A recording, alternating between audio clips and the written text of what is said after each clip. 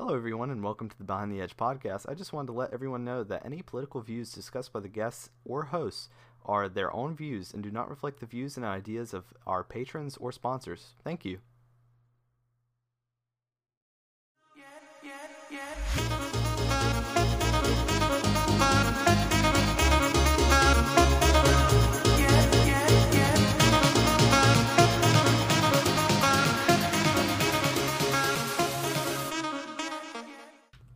Hello and welcome to this Vex-exclusive episode of Behind the Edge podcast. I'm your host Vex, and I'll be doing the intro and segues today. This episode's guest is Spade Knifeworks. How are you doing today, Spade? I'm doing pretty well. How you guys doing? Doing pretty good. Pretty good. Good. Coronavirus hasn't killed us yet, so we're doing pretty decent. Do you want me to do the housekeeping? Yeah, I ain't Vex? do that. That's Okay, my speak for the whole podcast. That's my domain. Anyway. It's quota. We don't really have that much for housekeeping today, other than the fact that this episode is being recorded on a Tuesday instead of the regularly recorded Sundays. And it'll release obviously tomorrow when you all listen to it. Next episode will be recorded on Sunday as usual. Also, I'm still waiting on the ZT market research question. So if you want to email ZT and ask them about what market research they do, please do that. I've sent them probably 3 or 4 emails in the past 3 weeks, and they have refused to respond. I don't know who to email anymore. I've emailed so many people. But yeah. Can we email and ask them why their heat treats are so bad?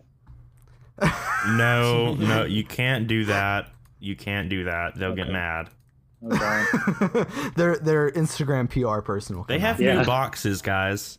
Just forgive every bad thing that they've done. New boxes. So yeah, Say everything they has do. They shitty do. speed safe now. Well, that kind of goes into our news topic, but We're just losing sponsors more by the minute. yeah. So since I have the emails open, I'm gonna go into emails. So we do have 2 emails. One from Zuzus is how Zuzus has told me to pronounce his name. He says, "Hey guys, hope all is well. I was wondering if I could get y'all's opinion on whether or not you think the chase for exotic materials in knives has gone too far. For example, the use of things such as superconductors, meteorite, and even scrap metal from historical events such as this." And then he links this Arizona Custom Knives bronze dagger from the World Trade Center. Yeah. Oh, I love Emerson. World Trade Center knives. So he says, if so, where would you draw the line as to what is over-the-top absurdity? Hope y'all have a good week and would definitely love to see more guests in the future. Maybe even someone from the illustrious Ferrum Forge Knife Works. Yeah, I mean, well, so I'll start, in response to this. Where things go too far. I mean, yeah, I would say you choosing the bronze dagger from the World Trade Center, like, I would say anything I'd that's say that's pretty tastelessly far. profiting off of people's deaths is That's bad. Yeah, that's where I draw the line at a little bit. but more in line on the actual materials being used. Oh my not just God, the World Trade Center Brian. stuff, no, I'm just saying, I feel like for me, where I draw the line is if the function and performance is going to be so abysmal, like a bronze dagger. Hey, they used them like- a couple thousand years ago. Yeah. Right. So, I mean, yeah, a couple thousand years ago, that's why it's a couple $1,000s, right? But, So, I mean, it's at that point when you're getting into something that it's, I would say, like, I wouldn't buy something that's not usable as a knife. Now, I guess some people might buy something like that as an art piece, but obviously that's not what I would Well, do. for So that's where I draw the line $2,000, it doesn't even look like it's sharpened. What Like, if it looks like trash well- though? Yeah. Like Yeah, kinda like, why- does, I from don't the know. honest. Yeah. People still talk about that. Yeah, it's pretty bad. I've never seen it, so I can't You're say lucky. It, but if someone wants to post a picture of that. But when it comes to stuff like meteorite, I'm chill with it. I don't really care. As long as the material, in terms of handle materials, right? It has a minimum amount of durability where it's not going to just break if you sneeze at it. Then I'm still fine with it. I mean, don't care. yeah. Like, if they're making the blade out of meteorite, like, I don't know, like, why, that would be dumb. We kill them with our own knife. That's what we do. But, Yeah, but I don't know, like, something from historical events, I think that's a little bit tasteless, personally. Like, it just seems, I would rather the scrap metal be put into a museum where it's shown, like the World Trade Center bronze thing. I would rather that raw bronze or whatever be put in the There's museum. some historical material that can be used. Like on some of Boker's new knives for this year, they're using some old scrap wood from a castle that's being renovated. That is okay, I think. Well, yeah, but that's not profiting off of tragedy, I think like that's yeah, kind of right. shit. it I is think bizarre. if it's neutral or positive, I don't care. Yeah, it's If fine. if it's negative, like, oh, this is made from, like, the handle materials like rocks from a concentration camp. Oh And I'm my like, God. I mean, yeah, it's bizarre. It doesn't make any Melted sense. shell Never mind. casings from Columbine. heat treated in the ashes of let's not So what there's definitely some things that are a bit less tasteless. Yeah, there's a line there for sure. Yeah. Less In tasteless. regards to let's see, getting Ferrum Forge on, I would love it. I would love it so much. I think it's cool. I don't know. I don't think Brian would be into it. However, I may be able to get Brian to compromise on having Emler on. You'd have to get the mass So- drop people on too if you got Ferrum Forge, because that's all they do anymore. Yo, I'm not. That's I'm not, gonna lie to that's you, not man. true. There's a Gavco nurse coming out in the next 6 years at some point. I think Emler is a little weird, but I also think that the difference between someone like Emler and someone like Ferrum Forge is Emler isn't like a metallurgist. He's not deliberately trying to No, trick people with a heat treat. He's wholesome. He's a pretty wholesome guy when you see. No, like I think it makes sense that he lives near Ferrum Forge. They tell him this is a good heat treat, so he thinks it's a good heat treat, right? Like that's not on him, in my opinion. That's You're just right. Yeah, I agree. So I work. don't put that blame on him. I just think he got misled by Yeah. people who are actually sort of Um, misleading. I also don't think Ferrum Forge would want to come on our podcast if they ever checked it out and Not saw what educated Brian enough, said. basically. However, I do think maybe Emler would be the closest we get. So I would actually enjoy having Ferrum Forge on for two reasons, actually. One, so that they could kind of give their side of the argument, and we can determine firsthand whether or not it's completely illogical, which is my first assumption. And two, all of us could take a break from the podcast except Brian. Yeah. Brian versus the That's world. the case anyway, though. Second email I have is from Tat, and he wants us to react to a video. We don't have that much time, so I don't know what you guys want to do with this. Do you want to quickly just skim? You can skim through it. What do you guys want to do? Yeah, we could just skim through it. Right off the bat, he looks like a I actually, crackhead. I was about to watch it, but then I was like, I'm gonna wait till you actually mention it on the episode for real time. Yeah.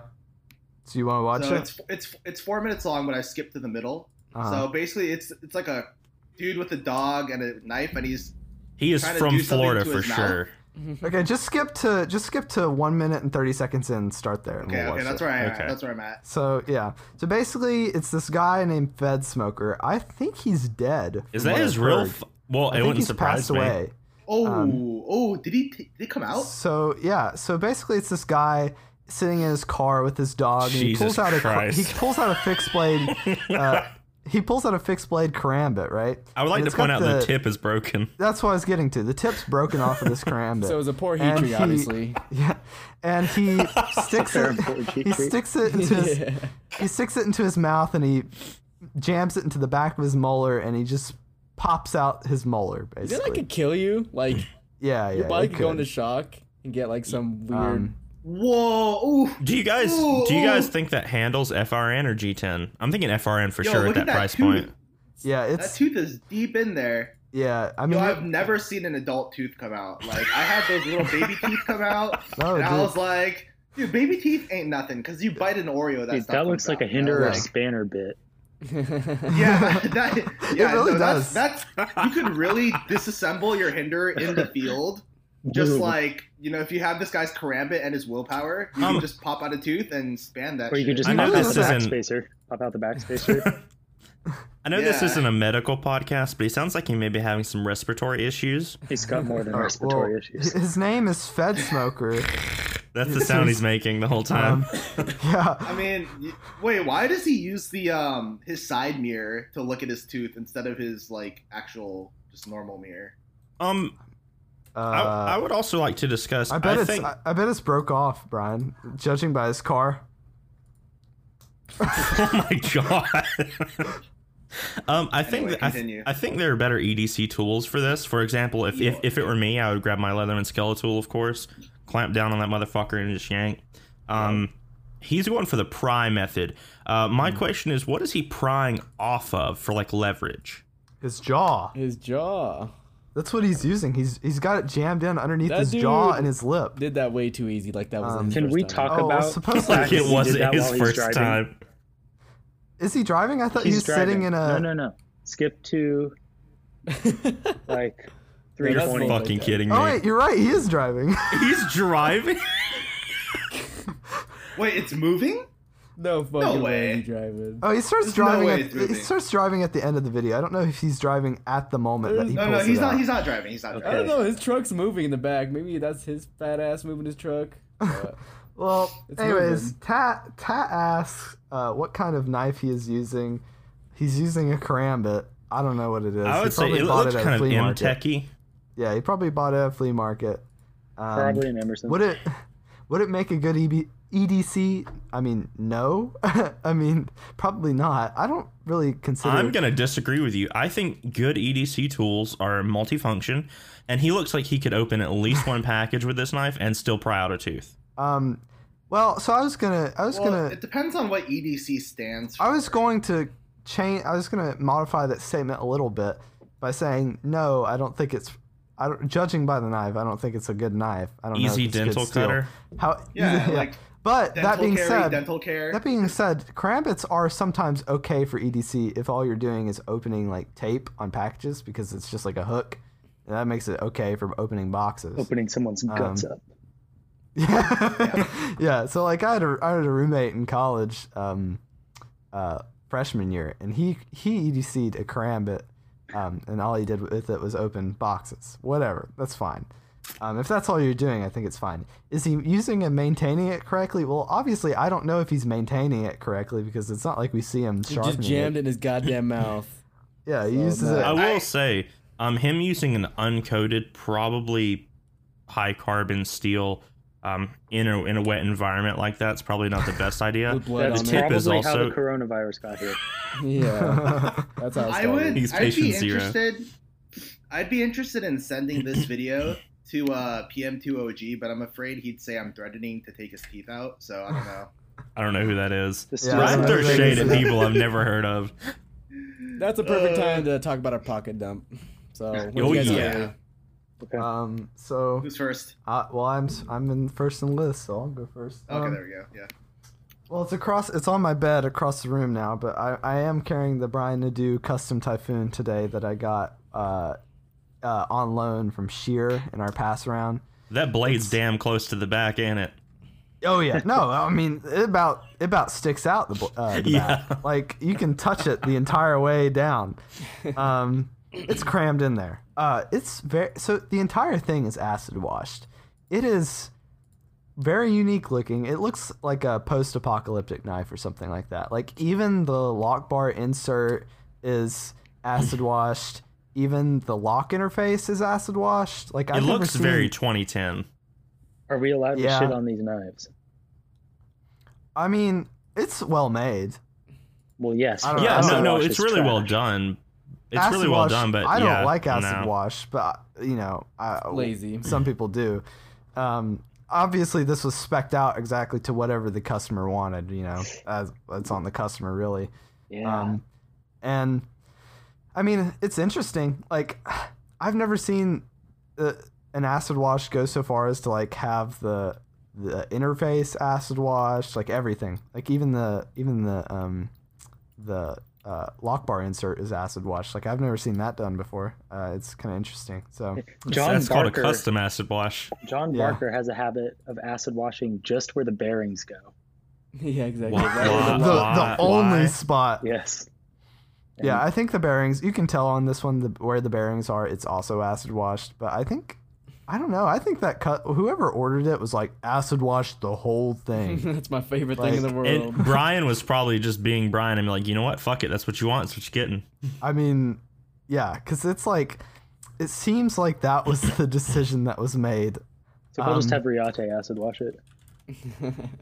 But it's cool. It's a cool knife. It's probably got the best detent of any knife I've tried. It's the way it sounds is like it's like pulling back the hammer on a revolver is what it sounds like really fast. Wait, can you post a picture? I want to know which one you have. It's Yeah, it's I a really can. thin, long ass acid washed Typhoon. Yeah, I can. While I'm doing that, Vex, you can go ahead and talk about. What I carried? I carried my Shirogorov F3R because I got some faith again in Shirogorov because Outpost 76 posted a video of a cut test, and the new ones actually cut like 40% better, I'd say, than the old ones. It's like 400 feet. Yeah, like they actually Yeah. cut good, and I know this. I haven't sharpened this one yet because I don't use my knives like most people. No. And it's held its edge. Cut. Is this the F3 that just came out on Recon 1 the other day? No. I've had this F3R for maybe like a year and a half, 2 years. Okay. Mhm. But no, the new ones are pretty cool too, but I don't think it's worth buying a new one. You know, after seeing all of the people like posting in the Discord about their different Shiro lockups and like Sky showing off the horrendous lock stick on his Shiro, like I don't know, man. Like they're not that consistent, are they? The one that Brian had, the neon light, was freaking amazing.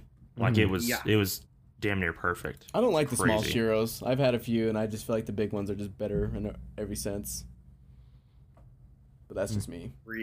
I mean, I don't own it anymore, so I'm not as offended, but Jake, I have a knife on loan today from Brian Lai. I'm carrying the Spyderco Janisong. Wow. what is that? Janisong? You haven't seen that one before? I'm looking up right now. It is very bizarre, and it's crazier in person, to be honest with you. Those are Um, rare. yeah, Wait, it's one of the liner, weird. Is that the liner that comes out with the holes? Yep, the liner and the blade. It's one of the weird Spydercos. They're all weird. It's really strange.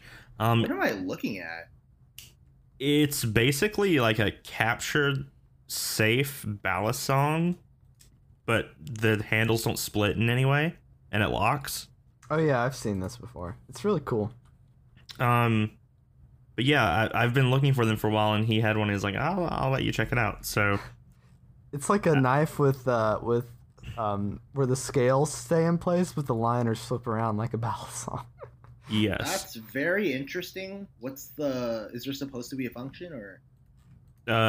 from what I've gathered, honestly, okay. So first off, the grind's pretty good. It's pretty thin behind the edge, and it slices really well. But the main function of it is that it's fun. Yeah, it's I supposed mean, to, that's fair, right? it's to appeal to balisong people. Kind of. If it's fun and it still cuts and does its job, then whatever. I'm actually gonna. I think it is for two camps of people. I think it's for balisong people looking for an actually functional knife or semi-functional, and then I think it's for people like me who have tried a balisong, found that they're terrible at it, and kind of like playing with that though. So this way I can't cut myself.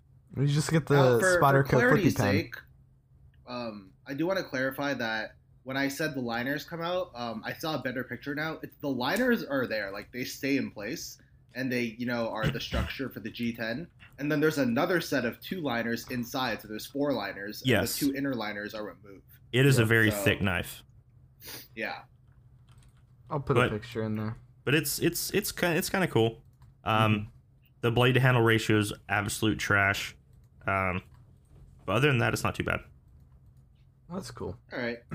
Spade, you want to go ahead before me because I got a bunch of knives actually. Oh, this sure. week. Okay. Mainly I've been carrying my Tom Mayo Midnight Rambler. this- Damn. The hell is that? Let me go look that up. Damn. All right, here. I'll send a picture in the chat. Oh, even better. My files are too powerful. Apparently, it's too big. It's Okay. too Um, big. Anyway, I'll look it up while you're Okay. talking about Is it. it like 1 gigabyte per hole in the Mayo? yeah, basically, Oh my god, that thing is that's holier than the Bible. it's huge. though. Um, Like I got it direct from Tom. I won a lotto from him a few weeks ago, and I was a little unsure about it just because it's gigantic. But Like the blade's 4¼ inches, but Jesus. I have big hands and I'm used to it now. Everything else feels tiny. What's surprising to me is the overall length that says it's only 9.5 inches, and for a blade that big, that's some really good blade to handle ratio. Yeah, it's really nice, really Does comfortable. the fan finish really live up to par, as people say about Tom Mayo? Oh yeah, for sure. For sure. It's Well, sort the of one I'm like- looking at right now online's like $2,200, so I hope it's perfect. Yeah, they're not cheap. It is perfect. You know, it looks really good. I mean, that takes a lot of time. He clearly like put more effort into fit and finish than any other aspect probably. yeah, he probably Oh, put yeah. more effort into the pocket clip than most custom makers put into their entire knife these days. But that's just how it That is. is very classic Mayo look though. Yeah, And I was right about the holes. That's a lot of gigabytes. It's a is. lot of holes, dude. Fast as stuff. Brian. Oh man, I got a bunch of knives. So I got them all next to me. Well, one of them disassembled. So Jay sent me 2 knives to try out because I was sad boy and I had no knives, as you know, for the past few weeks. So he sent me an Opinel number 6 in the inox steel, which I actually kind of like the Opinels, to be honest. And they're like really easy to reblade. They're like the easiest to reblade because there's no detent. Yeah, it just no pops whatever. out. Yeah, exactly. You just stick it in there, friction fit. So there's no washers, like whatever.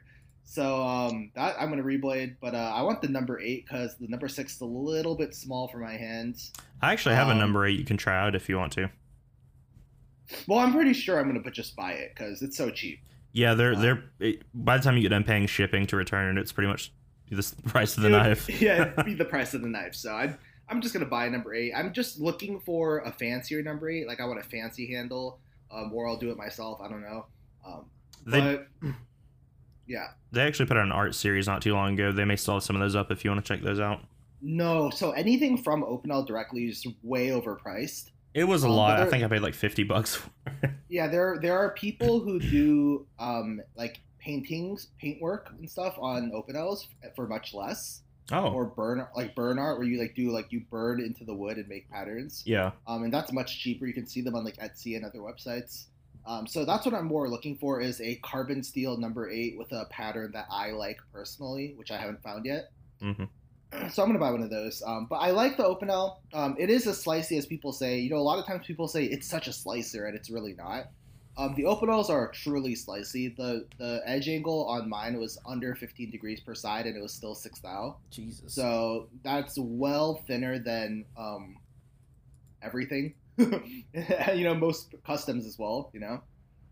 So super super thin, very slicey. Now obviously the steel isn't that great. The heat treat was like 54 HRC on the stainless steel version, so it didn't hold the edge very long. But the geometry is real, and I like the concept, so I'm gonna reblade mine. And it's so cheap because the amount of steel in a Opinel is so slight. You know how thin Yeah. they are and stuff. Yeah. So that's the Opinel. Then Jay also sent me a. He said he's sending this one to the podcast. I'm not still sure what that means, but Well, so it's- from my understanding, he wants us to, I don't know, he wants us to look at it or whatever. And then he said if you don't bork it, Brian, I don't know what that means, but if you don't bork it, he wants us to like give it away or something. So I guess we'll give it away. well, I know what he means by don't bork. Yeah, it. okay, yeah. But he basically wants us to give it away. So Okay, probably sure. look forward to a giveaway in the future. What is it? Right. So what we're talking about is it's a clone of a Sleesh mouse made by Greenthorn. Oh yeah. This one's D2. When I got this one, so I already know I love the design because I handled a real one at CCKS. For those of you who don't know, the real ones are about like $2,000 to $3,000. If you can get one. or if you go to If you can Recon get One, one. it's like 8,000. Yeah. Right. So, Oh, what a deal. So they're very expensive. But yeah, this clone is like what? I don't know. I didn't buy it, but I think if I remember correctly, it was like $60 or $70. All titanium, titanium milled pocket clip. Now it's the thing is about these clones is that like I don't know why they're better made than the cheaper Chinese budget knives, even though they're both made in China. But like the GT ones are like really well made. Like this one is like flawless detent, like just actually perfect. Kevin John's a mastermind. That's why. Is that even Kevin John? He does everything. He's Kevin John's omnipresent. Kevin John is omniscient. Chinese knives. We are all Kevin Omnipresent. John. But yeah, it's D2, so no matter how good they do it, it's just but it's been decent. Like, it works for me. It's worked as like an everyday carry. It came with the smallest bevel I'd ever seen on this kind of knife with thick stock, but that's because the edge angle was like 30 degrees per side, not 30 total. It was like 30 degrees per side. 60, yeah. So I reprofiled it to 18 degrees per side, and now it's like A chunk. 18 thou. So which is still thin, but like it looked way thinner than it actually was because of that insane obtuse edge angle, which I'm sure we'll have Spade talk about later. And then I got I got a lot of knives. I got 4, so I have 2 more. I bought myself from Sheer. I got a used Spyderco Advocate, which is an M4 steel. I got that knife. I knew it had a huge chip in it, which is why he sold it to me for cheap. But what I didn't expect was that it was going to be so soft. I actually thought it would be harder because of the chip. I was like, oh, maybe it's brittle or something. But I tested it. Spyderco M4 that I've tested from other customers' knives has always been around 64 or even higher. I've seen one test at 65 recently, but mine was 61. So I was kind of like, That's inflation, unfortunate. like PP go down. Is that the is that the CQI one you have, or is it? It was the CQI. Correct. Okay.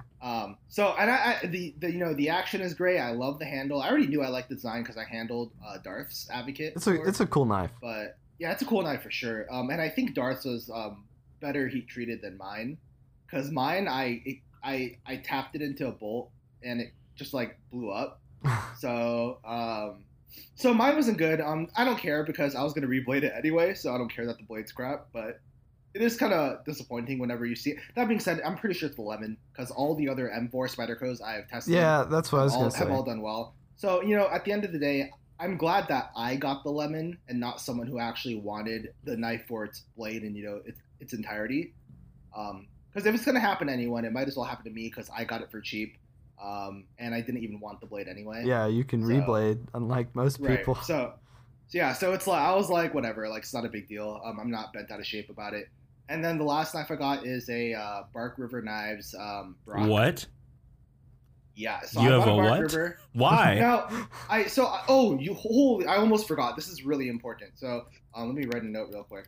Okay. So there are 2 things. So the first thing is we talked about knives ship free in a previous podcast episode. Now Darth reached out to me, so I don't remember exactly what we said, but I think I implied that because they're a Bark River Knives dealer, maybe they might not be as scrupulous as some other dealers. So Darth reached out to me because he's bought from them before multiple times and he's always had good experiences. Oh, yeah. And he wanted to let me know about what kind of company he thought they actually were. So and I didn't want to imply that without knowing it because I don't know anything about knife shipping, or I didn't. I started looking into them this week. We actually bought our first Discord pass around from Knives Ship Free. Oh, neat. The Pilars? No, that's the exclusive. Oh, pass around. So we bought the first Sorry, Shaman from Knife Ship Free. Oh, okay, yeah. So I bought the BRK with the intention of seeing how a Bark River knife is for myself, right? Although I'm pretty sure I kind of know that already.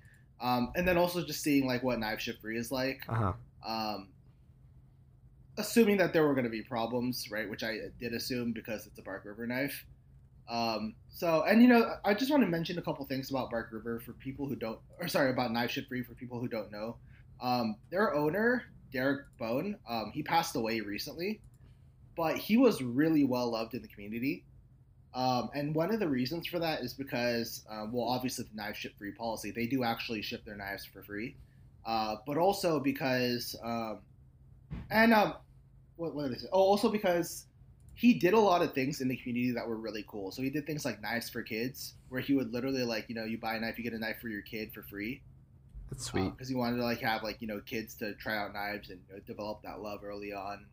I thought that was really cool. Some people abused it, so the program had to get canceled eventually. Classic. So it wasn't sustainable. But it's cool that I always respect the intention because intention is everything. What if my kid wants a free Shirogorov? but yeah, so that's John. obviously cool. Another thing is, I have mentioned before one of the reasons I don't like the company Bark River is because they had that mislabeling incident where they mislabeled some knives that were supposed to be 3V or supposed to be M390 or 20CV, and they mislabeled them as A2, which is a cheaper high carbon steel that rusts very easily. And they would say things. Customers would be like, "Hey, my 20 CV knife is rusting. What's going on?" And they would reply, "Oh, maybe your tap water has a lot of sulfur content, and that's why it's causing the rust." And some other bullcrap that's impossible. So I didn't like that response. But Derek Bone offered to every single customer who had a problem, "Hey, if Bark River is giving you a tough time returning it or whatever, you can just send it back to me. I'll give you a full refund, and I will personally, send your knife back to Bark River myself." So, and the company still has that heart of, because Derek, like I said, Derek has passed away, but it's from what I can tell, the current, people who work at Knife Ship Free are basically the same. They all have that same culture or mentality of like doing right by their customers. Right. So I really just wanted to make it clear that from everything I have read so far, because I spent like a few hours like just researching Knife Ship Free, and I also talked to them on the phone a little bit. It all seems like they're a very trustworthy company. Yeah. So I think that I don't want to imply that it might be otherwise if I did, or it came off that way. I didn't intend to. So at the time I didn't know anything about Knife Ship Free. Now I think they're great. I was interested enough to try buying a knife from them. Well, it's good. I got the Brock. I was gonna say it's And good it was that good. you had a Yeah. good experience with Knife Ship Free. Yeah, So and the Brock came with like a couple problems that I didn't really care that much about. But I mentioned it to them just to see, how they would respond, and they were like, "Oh yeah, we'll fix you up, no problem." So that's good. I mean, they would stand by their what they're selling if required. So yeah.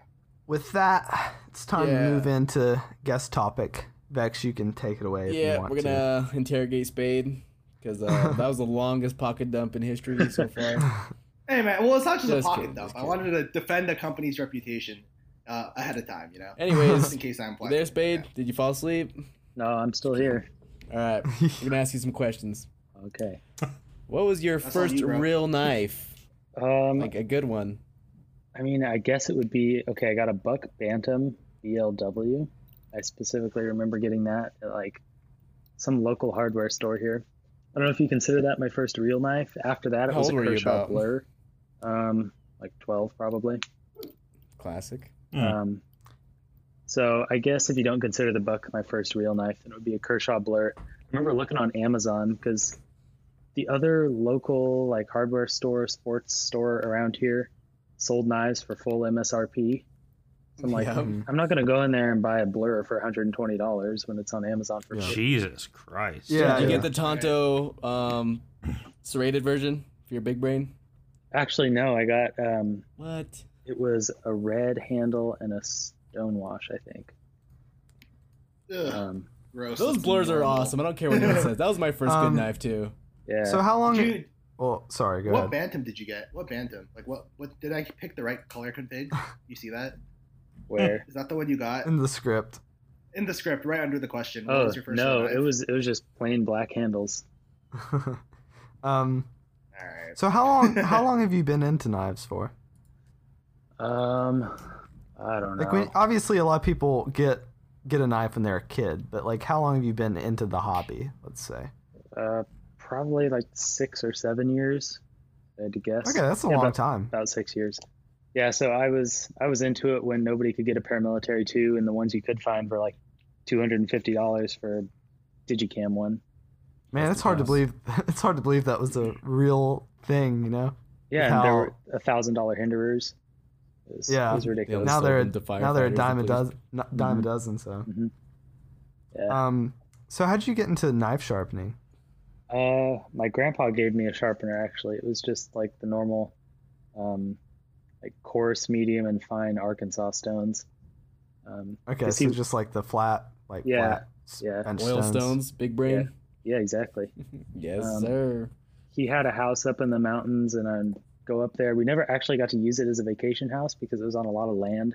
We would have to spend all of our time clearing off all the dead plants and stuff. So I took the sharpener and I'd like sharpen up all the knives and stuff that we used. I got good at it, so here we are. Oh, so that's basically, you thought, I want to make a business out of this, right? Yeah, like Because you're good at it. might as well. So is knife? Oh. Well, sorry. Go ahead. Okay. Is knife sharpening your like full-time gig, or is it a side gig, or what do you do? Yeah, that's all I do. That's all you do? That's actually surprising. I thought maybe you had a. Dang. So it's actually sustainable for you. You get enough business to be. Yeah. Oh wow, that's awesome. That's actually really good to hear that you can do that as a full-time gig. You know, because I feel like a lot of people, you know, struggle to make that work. So that's cool. Yeah.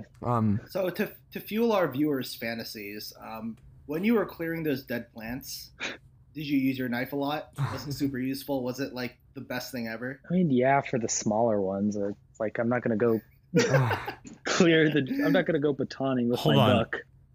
You didn't take your Tom Mayo and go baton a sapling? Well, I didn't have my Tom Mayo then, but if I had, I would have. Okay, that's the real question. So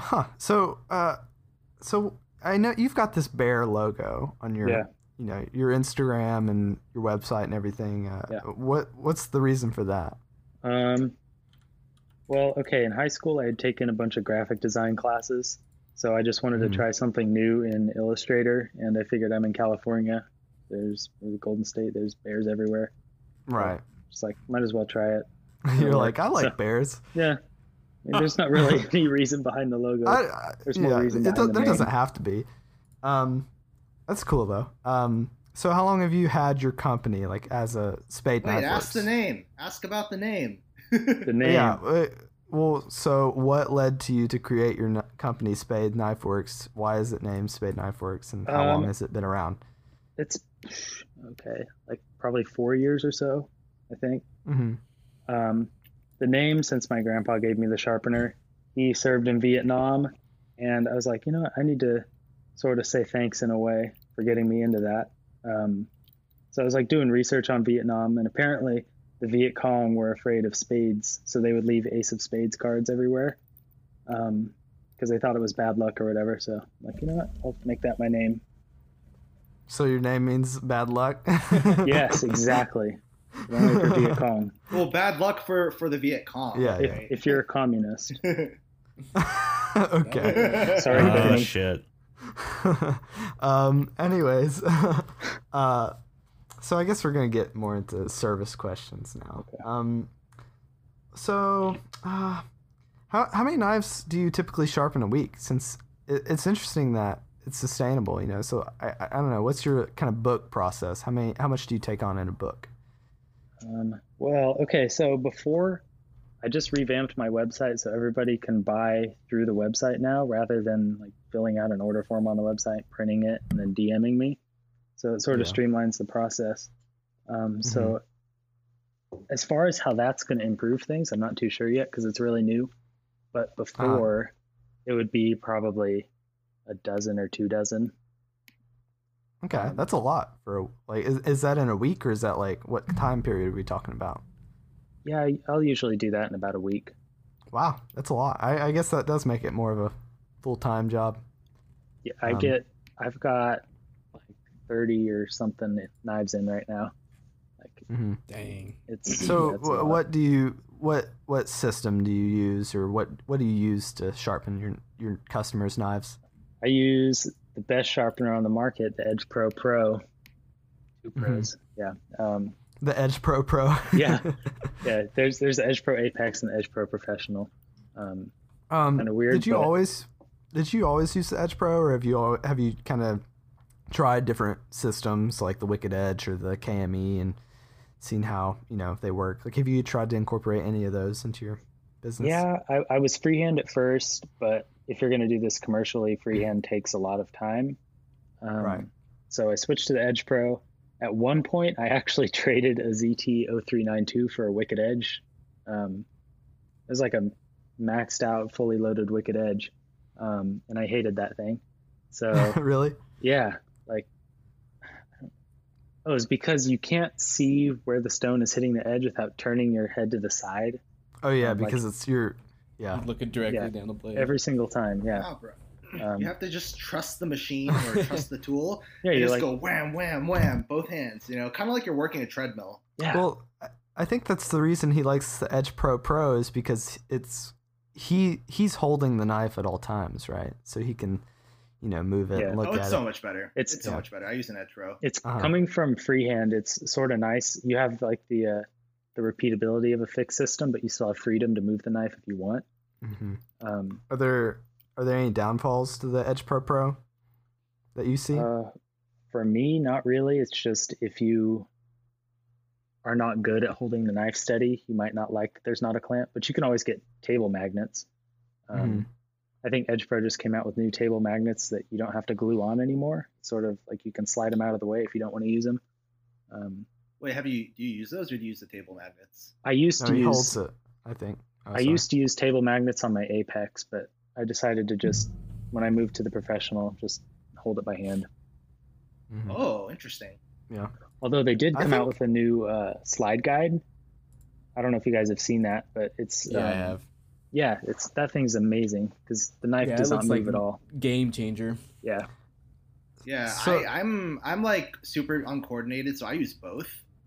I have the slide guide and I have the new magnet, so it's so convenient. They give you the screws, you just screw it under your thing, and then it actually you can pull it so that once you pull it, there's no magnetic force on Right. the table, and you can like take your knife off, and then when you want it to stay stuck, you just push it back in, and then now it doesn't move. Like I exactly. don't know. It's good Um, for the smooth brains, you know. So, what are the majority of finishes that people ask for? Do you, like in a week? Do you get like? I know you can ask for a separate finish. Like you can ask if you want a mirror edge or more like a factory style finish, or Right. what do the majority of people ask for? A mirror edge by far. Right. I think I could probably count on one hand the amount of times people have asked for a course finish. Hmm.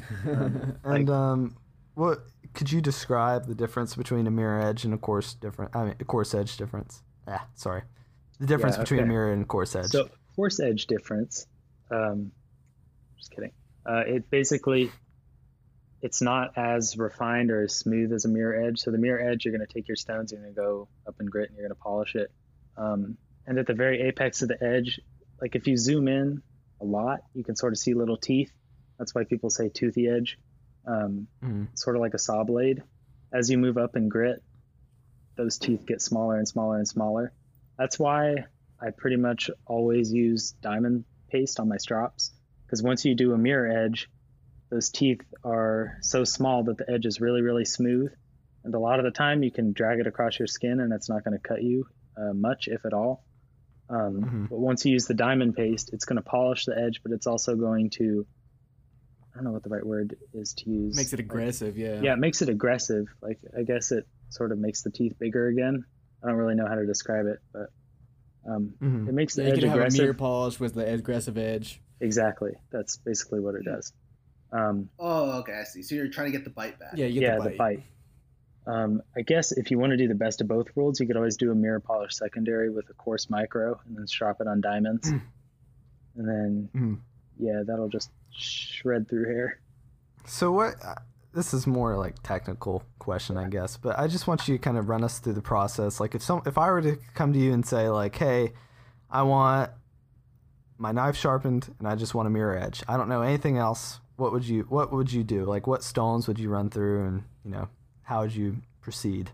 All right. Well, stones kind of depends on the knife. Depends on the steel. Like a lot of times I'll just use, I have Shapton Glass, I have Shapton Pro, I have the Edge Pro Diamond Matrix, and I have Chaucer stones. Most of the time, if it's not Maximet or something insanely hard, I'll just use the Shaptons, Shapton Pro or Shapton Glass, doesn't really matter.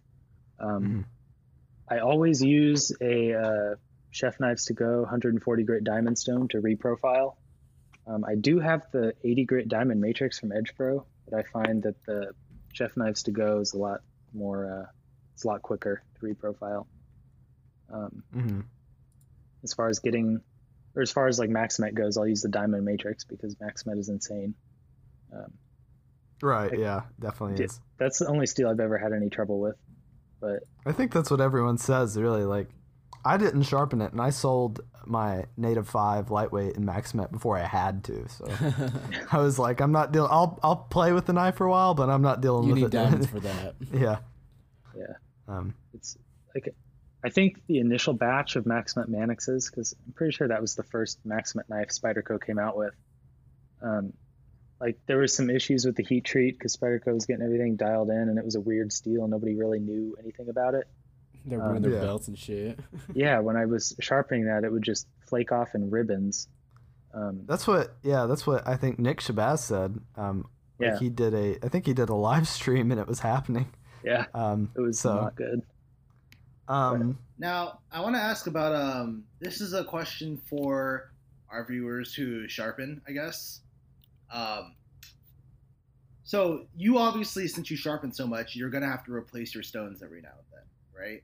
Yeah. How useful do you think it? Do you think time-wise or economically, it's worth it for people to flatten their stones, or do you think they should just buy new ones? Oh, flatten them, absolutely. I have not yet replaced my Shapton stones, and I bought them probably 2.5 years ago. Dang. So yeah, they last a while. If you're just insane and you put so much pressure on your knife, then yeah, you're gonna run through them faster. But you just let the stones do the work and don't like crank down on the arm or whatever. See, that was my biggest thing when I was sharpening is I was pressing with too much pressure and Yeah. the bevel just gets screwed up. And like you Yeah. said, you just need to use the weight of the knife and let the stone do everything. Yeah. Is it daunting for you to take on higher end knives like a Norseman or some full custom knife or something like that? That if you damage it, you're like, crap. No, not anymore, because I just tell myself I'm not gonna damage it. That's pretty much it. Like, I don't even want to think about that. Like, I've sharpened 2 Rocksteads, I sharpened a GTC, I've sharpened a bunch of Norsemen. Like, yeah, it's not really anything anymore. Well, Now, if it was, it's good that you have experience with it at least. yeah, exactly. I was gonna say if it was me from 4 years ago, I'd be like, I don't know if you want to Take send you me that 7 right hours to now. sharpen it. Yeah, like get out my loop and I'm like looking at the edge. Have you ever damaged a blade when you sharpened? I don't think so. I mean, Really? yeah, I look through after I'm done because sometimes water and the slurry from the stones can discolor the blade a little bit. Yeah. If you tape it. So after I'm done, I take the tape off and I look at it and I clean everything and I look for scratches. I actually pull out my loop, which most people use to actually look at the edge. And I look behind the edge and look and see if I scratched anything or if there's any imperfections I need to polish out or anything. But yeah, I don't remember scratching anything. Would you So say you you're a haven't- perfectionist, like your personality? That's why you like sharpening? I guess, yeah, in a way. So you've never like put like a you've never like accidentally like scraped a stone up against a choil or something like that. You know what I mean? Like how Spyderco's got their like you could like slam up against the nub on like a PM2 or something like that. Or I don't know. haven't. Oh, actually, okay. Now I remember something. Someone sent in a Koenig Arius, and I taped the blade, but somehow the flats got scratched, and these were satin flats, hand rubbed satin. So it was going completely perpendicular to the satin that was on the blade. So it shows. Yeah, Obvious. it was super obvious. I'm like, what the heck? I taped the blade. So I told the owner, and then I messaged Koenig, like, hey, how much is this going to cost to get it fixed, and how quickly can you get it sent back to the owner? And Bill's a super great guy. He's like, just send it in. It'll be free, and I'll have it back to him tomorrow. Holy crap! I was like, that's it's like, okay. you're kidding me, dude. That's actually awesome. Like, Yeah, Their Bill's stongs just super went cool. up. that's actually I really want- cool. I want to show him that regrind I just did on the Arius last night and be God. like, I removed a little bit of metal. How much would What? it be You to put regrinded the metal Arius? back? Yeah. last Oh night. my god. Um, God is dead. So, what would you consider the easiest sharpening system to use for like a regular person? Normie. Okay, Only friendly. easiest, I guess, would be the Sharp Maker. Oh yeah, I guess so. I guess you're If right. you're talking about full on like reprofile and you want to put your own angles on stuff, I'd probably say, well, I don't know, it depends. I would say KME or Edge Pro. KME if you have to have a clamp, or Edge Pro if you don't care. If you don't care, I'd say Edge Pro all the way, but if you have to have a clamp, Right. See, I think that's Edge Pro's KME. like, you already made a video on obviously, but Edge Pro's just better because you don't, you could change the angle with your hand. You don't have to rely on the clamp. you Yeah. know? Mhm. Yeah. That's the biggest advantage of it. And like you said, you could get really close to the Spyderco choils without, missing it like a lot of sharpening Exactly. systems do. So it's Clamps the best. just- It is the best system, I think so too. Yeah. What yeah. what is your like process for making sure that you get all of the scratch pattern off of a like the side of a bevel, right? Because I feel like I always have a problem where like I get to the high grit, like my extra fine grit or whatever, Mhm. and I feel like I always like maybe miss just a little bit of the scratch pattern beforehand at the previous stone, like at the heel or maybe at the tip. And so I've got a pretty consistent scratch pattern, and then you see at the heel it's like an obviously very different scratch pattern. What's your secret to that? Like I just don't know how to. Okay. I mean, that's more advice for me, but I think I did put a video out on this. I don't know if you've seen it, but I'll go over it quickly. Basically, I have my Edge Pro, because with the Professional, you can angle the table in any way since it's in a pan of ice. mhm. And I have a light right above the workbench. So I have it angled to where no matter how I'm looking at the knife, the edge is reflected, or the light is reflected in the edge. Mhm. And as I'm going through, it's kind of hard to explain this without anything visual, but Right. I put the scratches at a 45-degree angle along the edge, 45 Mhm. degree one way or another, it doesn't really matter. And then when I move on to the next grit, I do vertical scratches. So it's easy to see the angles, 45-degree scratches against the vertical scratches. Oh, okay, I see. So as I go along, once I see everything's vertical, then I can go through and I can refine it to be 45 degrees again, and then on to the next grit. Okay. See, yeah, okay. I mean, what I was doing would be like I would like go through it all. Like I would sharpen at like 45, right? The entire Mhm. way, and then I would like finish it by making it all horizontal, and then I'd move on to the next grit. And so but I don't know. I think maybe some show through. I mean, I'm not like a professional sharpener or anything, Did so. you just get him on the podcast to help you with sharpening? Sounds like it. I have messaged Spade. I've messaged Spade personally several times. I think I messaged Please Spade. help. He sends a I- picture of his I master pass knife. messaged Spade like let's see, like 4 years ago, 3 or 4 years ago, asking him how to fix my Spyderco Manix 2 S110V with a giant chip in it. And I'm like, I just don't understand what I'm doing wrong. My Lansky won't make it sharp. Like I don't understand. It's your first problem. There's your problem. Yeah, that actually was. Well, the problem ended up being that my stones were the mineral Lansky stones, and they were just crap. You're like 50 HRC. Yeah, so I just don't think they were hard enough to sharpen the S. Like it would sharpen the S110V, but it would be like a working edge. It just wouldn't it would be. never be a real. it wouldn't polished slice. or refine. Yeah, Okay, it I have a wouldn't. It wouldn't question. slice through hair.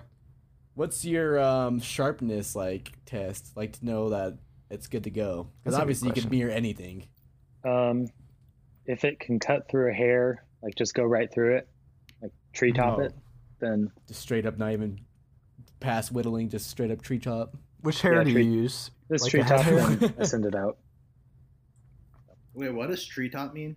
It just Like cuts the hair. it just It doesn't cuts even it- whittle it. Cuts it in half, like right through it. Oh, you mean like you're holding the hair and you just run the blade through? Yeah, and just yeah. cuts Yeah, it. that's like crazy, stupid sharp. Yeah. Like it's How totally consistent unnecessary. would but you it's say fun. you are? Like, would you say like you've handled so many stills now, like you already know how they're gonna act and everything? Like you don't have any Oh, yeah. problems anymore?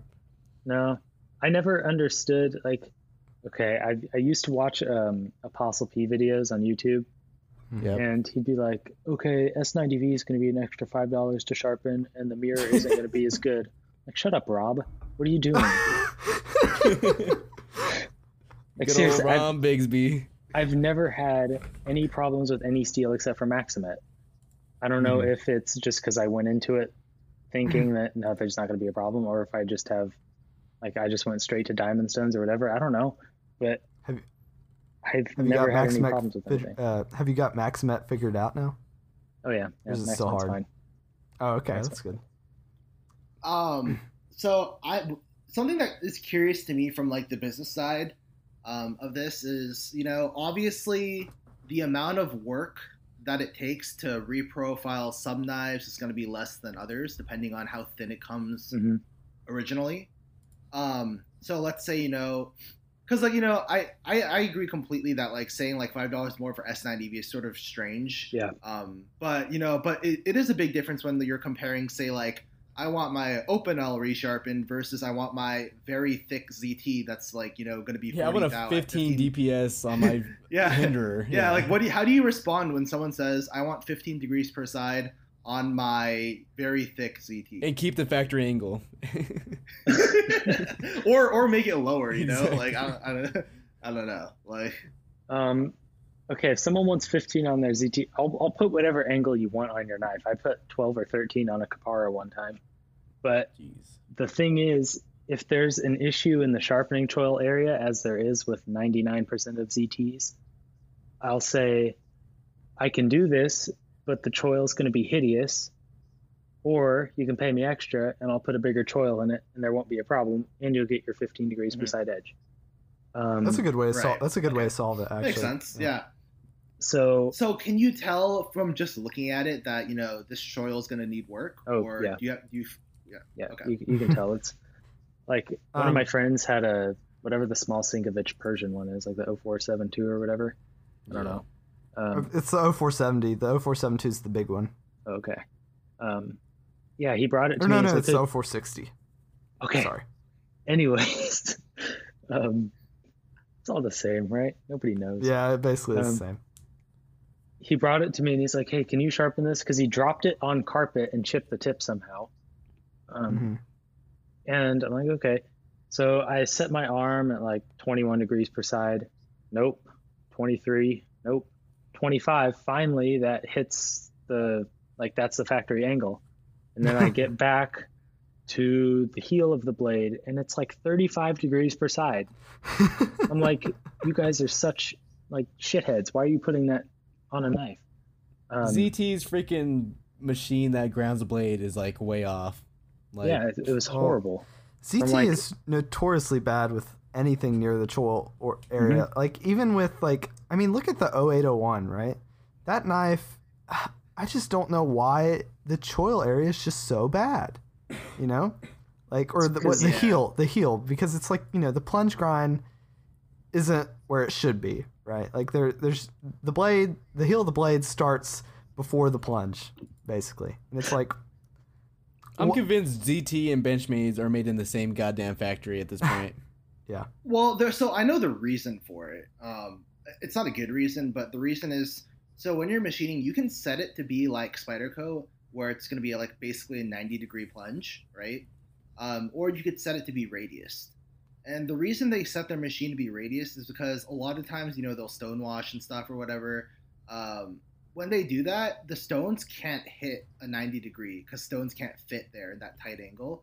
So when you radius it, it lets stones and other stuff hit it.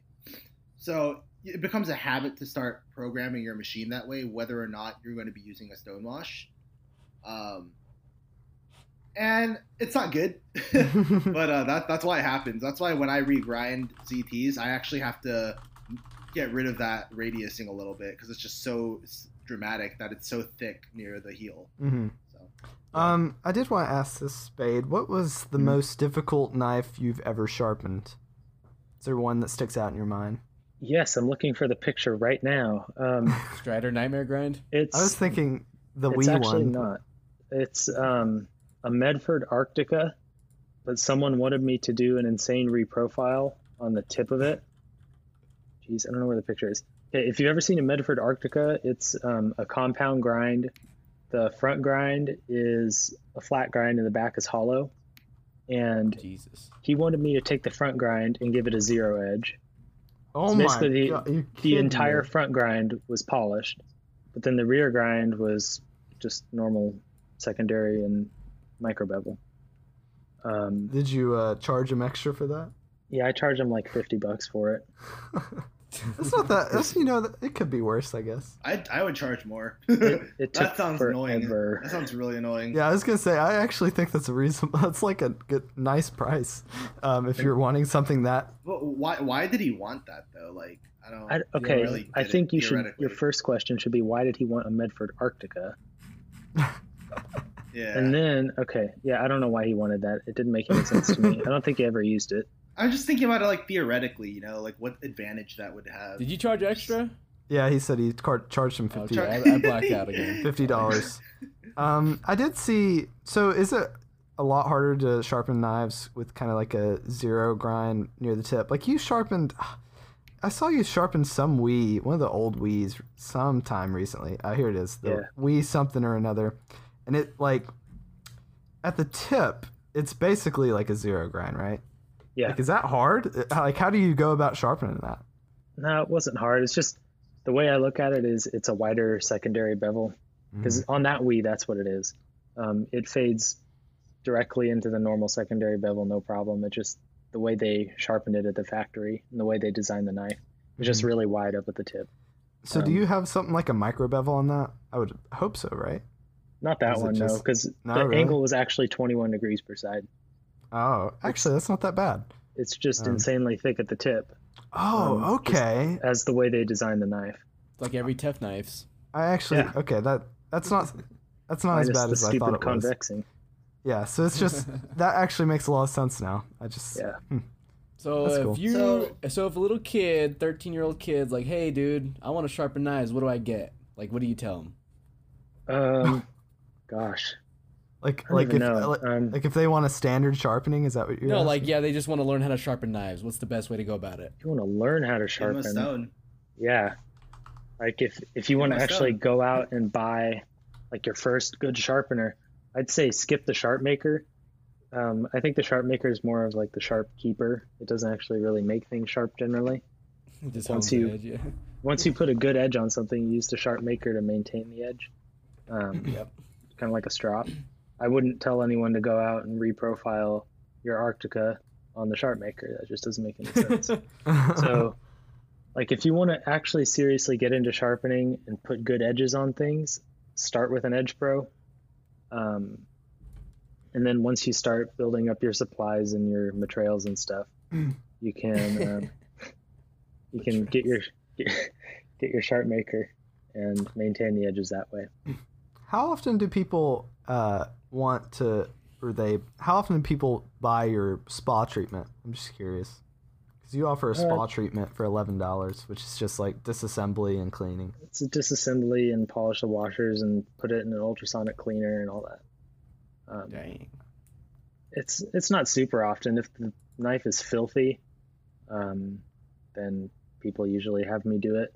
But a little thing is, most of the time I disassemble every knife I sharpen anyways, because slurry inevitably finds its way into the pivot, and I'm not going to send it back if you've got dried gray steel coming out of the pivot. Yeah, that is gross. So I won't polish the washers or put it in the cleaner or anything. I'll get rid of all the slurry and the dried steel and put a little bit of lube in it. But So I'm looking at your pricing right now. So for knife sharpening, it's $21. Then you've got so what's the deal with what happens? So you've got it kind of like a drop box of edge options. What happens if I choose a mirror edge and a coarse edge at the same time? is that What even do you an do? option to do? Does it let you do that? It lets me do that. Oh, Brian. Oh, I did not even know that. Oh, I we told you found this the was fatal new. flaw. Yeah, fatal flaw. I got to go back to the old system. What? So you use Weebly apparently, right, to build your website? Does it Yeah. charge you for that? Like, do you charge? No, this one's free. The only thing I get charged for is like e-commerce fees, which is why I had to go from $20 to $21 because they take a certain percentage. And So is it? So is that okay? So it's free, and that's why they have the .weebly.com. Right? Yeah. Yeah. Okay, that's what I was I could- curious about. I could get rid of that. The business plan is like 50 something, I think, a month. Really? So we pay, or we spend $26 a month on our podcast website, which is literally behindtheedgepodcast.com. And That was a good Yeah. plug. yeah, I mean that's our, and we don't have like, you know, like we have our own domain and stuff like that. But I was just curious. Yeah, I can select mirror and course at the same time. Like it's select all that apply. It shows. All right, let me know if I'm crazy with this idea, okay? So, you know how I was talking about how it could be like more work if you get a thick knife versus a thin knife? Yeah. Yep.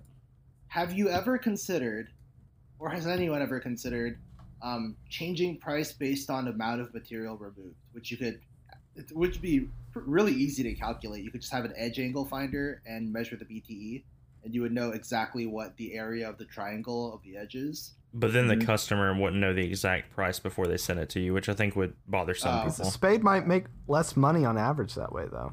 You know? So He's like, like, I just dropped your knife, dude. That's all I did. he's as a business, I feel like that probably doesn't make much Well, sense. I mean, well, 21 could be like the base price, and if it's like uber mega thick, then you could tell the customer and be like, hey, this is probably going to cost more. Oh, so Spade just sent the Medford, and it's crazy looking. Jesus.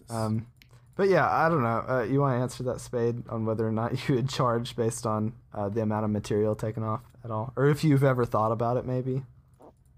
I haven't thought about it because I have my pricing set in a way that I'm always covered, regardless of any reprofiles, except of course that disgusting abomination of a Medford. So basically, Now- saying you Medford's to bankrupt you. Yes, basically, if someone says, "Hey, I have 25 Arcticas for you to do the zero grind on," I'd be like, "No." I love how it was immediate that you knew this knife was like the worst one, because this is from 2017, Still remember. 3 years ago.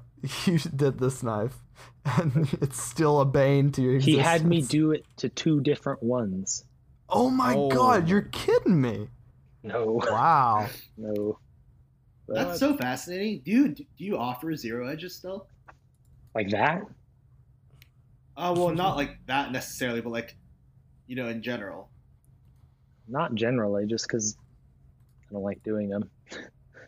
No, it makes sense. Yeah, it looks like a lot of work. Like that's all I can. When I see that, I just look like, that looks like it took a while. Oh, Yeah, it did. I probably spent an hour and a half reprofiling. So you do have an upcharge for Tontos. I guess that makes sense since it's like sharpening 2 different edges. Yeah, Right. Tontos can get they dig into your stones a little bit more. So does weigh that your mean you stones down also a do little an upcharge for like a Norseman as well? Because it's kind of like bit. Yeah, Tonto, yeah. Yeah. Okay, it's pretty cool. not recurves. It's pretty much just Tontos. Mhm.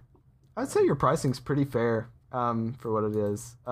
When a customer buys one of these sharpening options, do you? I assume they have to pay the shipping, right? Yeah. Okay.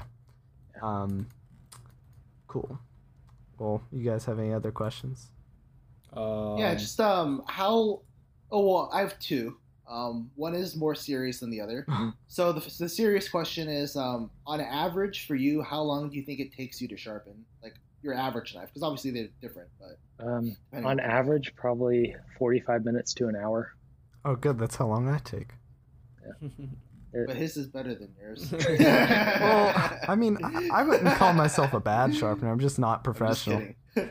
I actually have no idea. I've never seen you sharpen a knife. I can make an edge sharp, and it can cut hair, but it's not like a tree topper. And my finishes are usually kind of mediocre. But All right. The other thing is, Jetty says, "Ask on the podcast, Spade, sharpen my knife."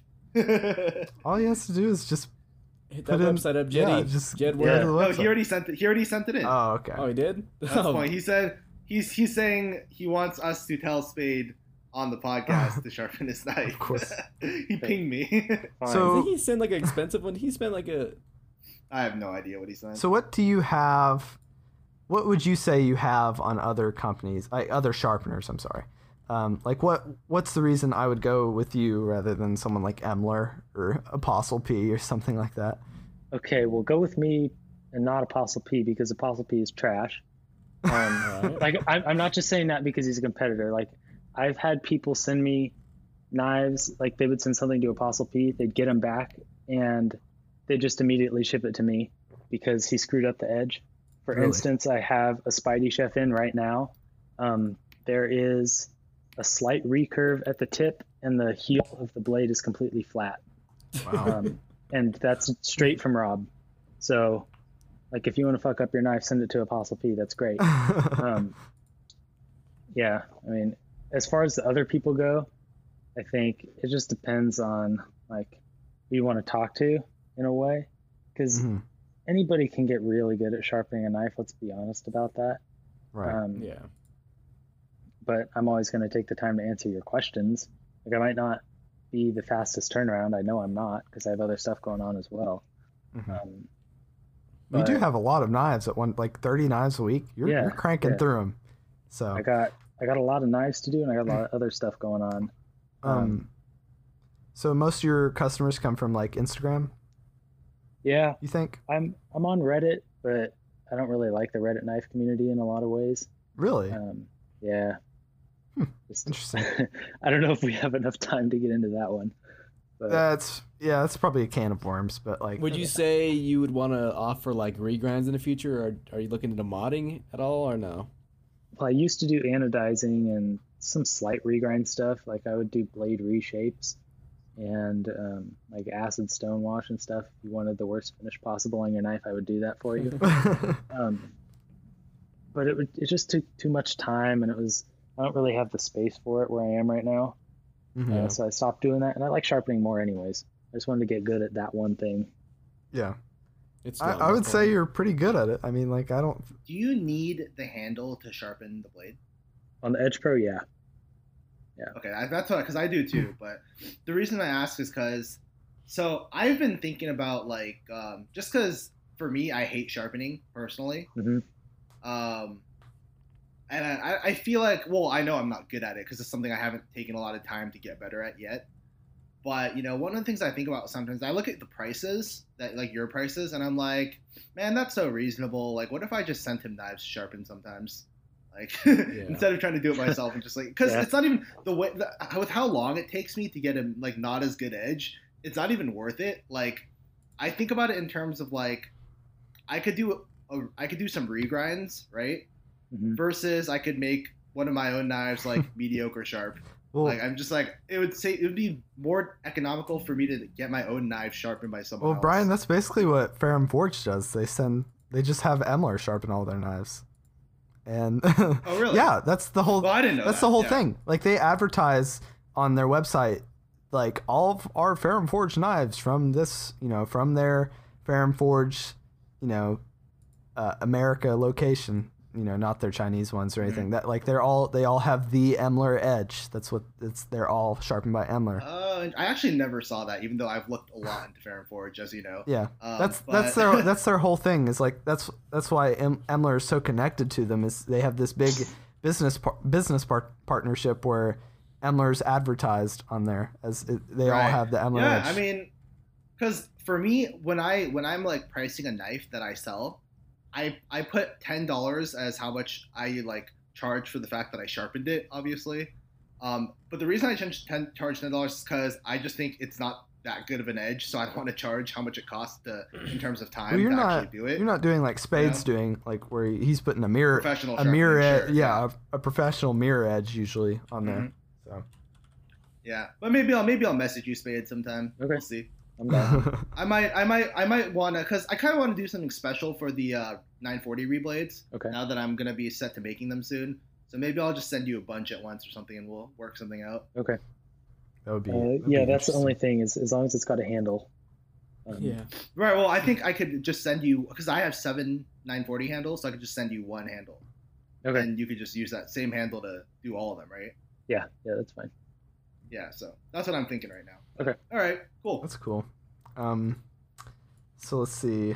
I mean, anybody got any other questions? I'm running a little dry on them right now. I think we've kind of gotten a pretty good section of this interview in. Can Have I you sharpened your answer mail yet? The last what? one you've got there. Wait, what's the last one? Let's see. What should someone getting into sharpening know? Oh, I mean, I felt like we covered that, but what should someone getting into sharpening know? Just know that you're probably going to scratch your knives when you first start, and that sharpening is not cheap if you want good equipment. That's true. Yeah. You're going to spend money on it. It's a rabbit hole like knives. Yeah. Yep, that setup. Because like Yeah. you can get a Lansky and you can use it, but man, it's so sucky. Like Hmm. I used a Lansky for like a few years. God, once I got a KME, I was like, man, you can't go back. Like it just is so crap. It's so It's a huge flimsy. upgrade, yeah. Like the Lansky is so flimsy. It's just you can't really get the angle you want. It just sucks. You know. I have a question. What's What? one common or very, just common mistake you see with people not getting sharp edges? They're not getting a burr. So basically, a burr is when you sharpen one side of the edge, and you've gotten all the way to the apex when the steel folds over to the other side. That's what a burr is. If you don't have a burr, then you're not getting all the way to the apex, and you can go up to 8 million grit if you want, and it's not going to be sharp. It's not going to be any sharper than it was when you started. Yep. That's what I make sure I have every time I sharpen. 'Cause I remember when I was first sharpening, you couldn't find the burr. Like, man, I can't find the burr, and it's just like ginormous. Like, you remember that? And you could see the burr, and you're like, man, I can't find it. Man. And like, it just, yeah. When I was first sharpening, I was like, I'm gonna put this. So I had my PM2, and I'm like, I want a big bevel. And I'm like, I'm like a 16-year-old in high school, so I like set my Lansky to 17 DPS, which I don't know if it's really that accurate. I don't think it is on a Lansky, but I put it in the the lowest hole for the angle setting, and I just sharpened away. And man, that thing had such a fat, ugly bevel on it. And I dealt with that for years, and then I finally And not sold only it. was it a fat, ugly bevel, it was a fat, ugly Lansky bevel. And not even like, we're not even talking about like a mirror edge or anything like that. Like it's just a fat bevel because I was just using like the mineral stones and then not even stropping. Like I didn't know what I was doing, so it just looked like crap. Yeah, that's another one. Strops are just as important. Yeah, definitely. Yeah, stropping's amazing. It just I love makes stropping, but I hate sharpening. stropping is just good Stropping's because like small brain. You don't even have to think about nothing.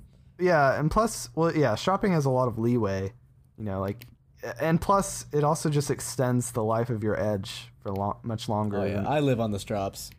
So like, I mean, if your edge is a little rolled, you can just drop it, and it's like, hey, cuts hair again, So, but yeah, you wanna segue us maybe into the news, Vex? Get us Well, I into thought it was some break news. time. Oh no, well, as long as Spade, it's break time when Spade has to leave. So. All right, Never then I Spade. guess now would be a good time for break. Okay.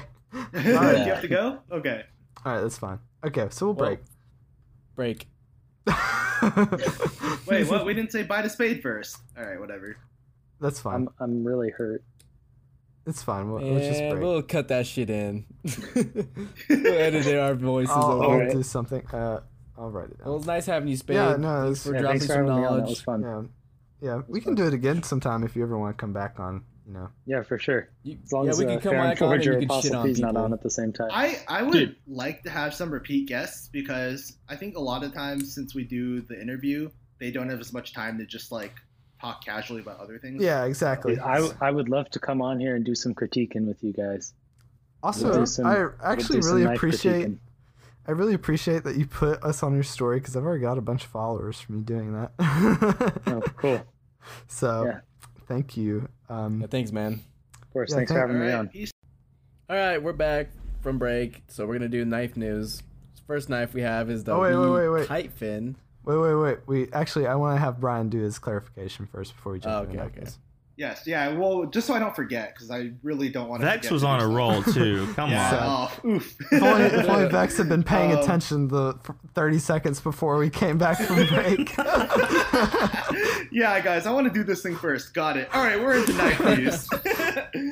Okay, so on our previous episode where we had Murkon on as a guest, I think that was episode 14. Yes. So I believed that because certain escrowers take, like some of them take money in exchange for, doing the escrow services on Knife Raffle, the subreddit, that, because the mods are also approved escrowers, obviously I thought they were involved as well. And then there was a lot of misinterpretation on my part from that. a mod reached out to me to clarify what was actually true. And then, I don't obviously ever take what people say at face value. I always do my own research and check to make sure. So I went through the post histories of every single mod on Knife Raffle. Took me like 3 hours.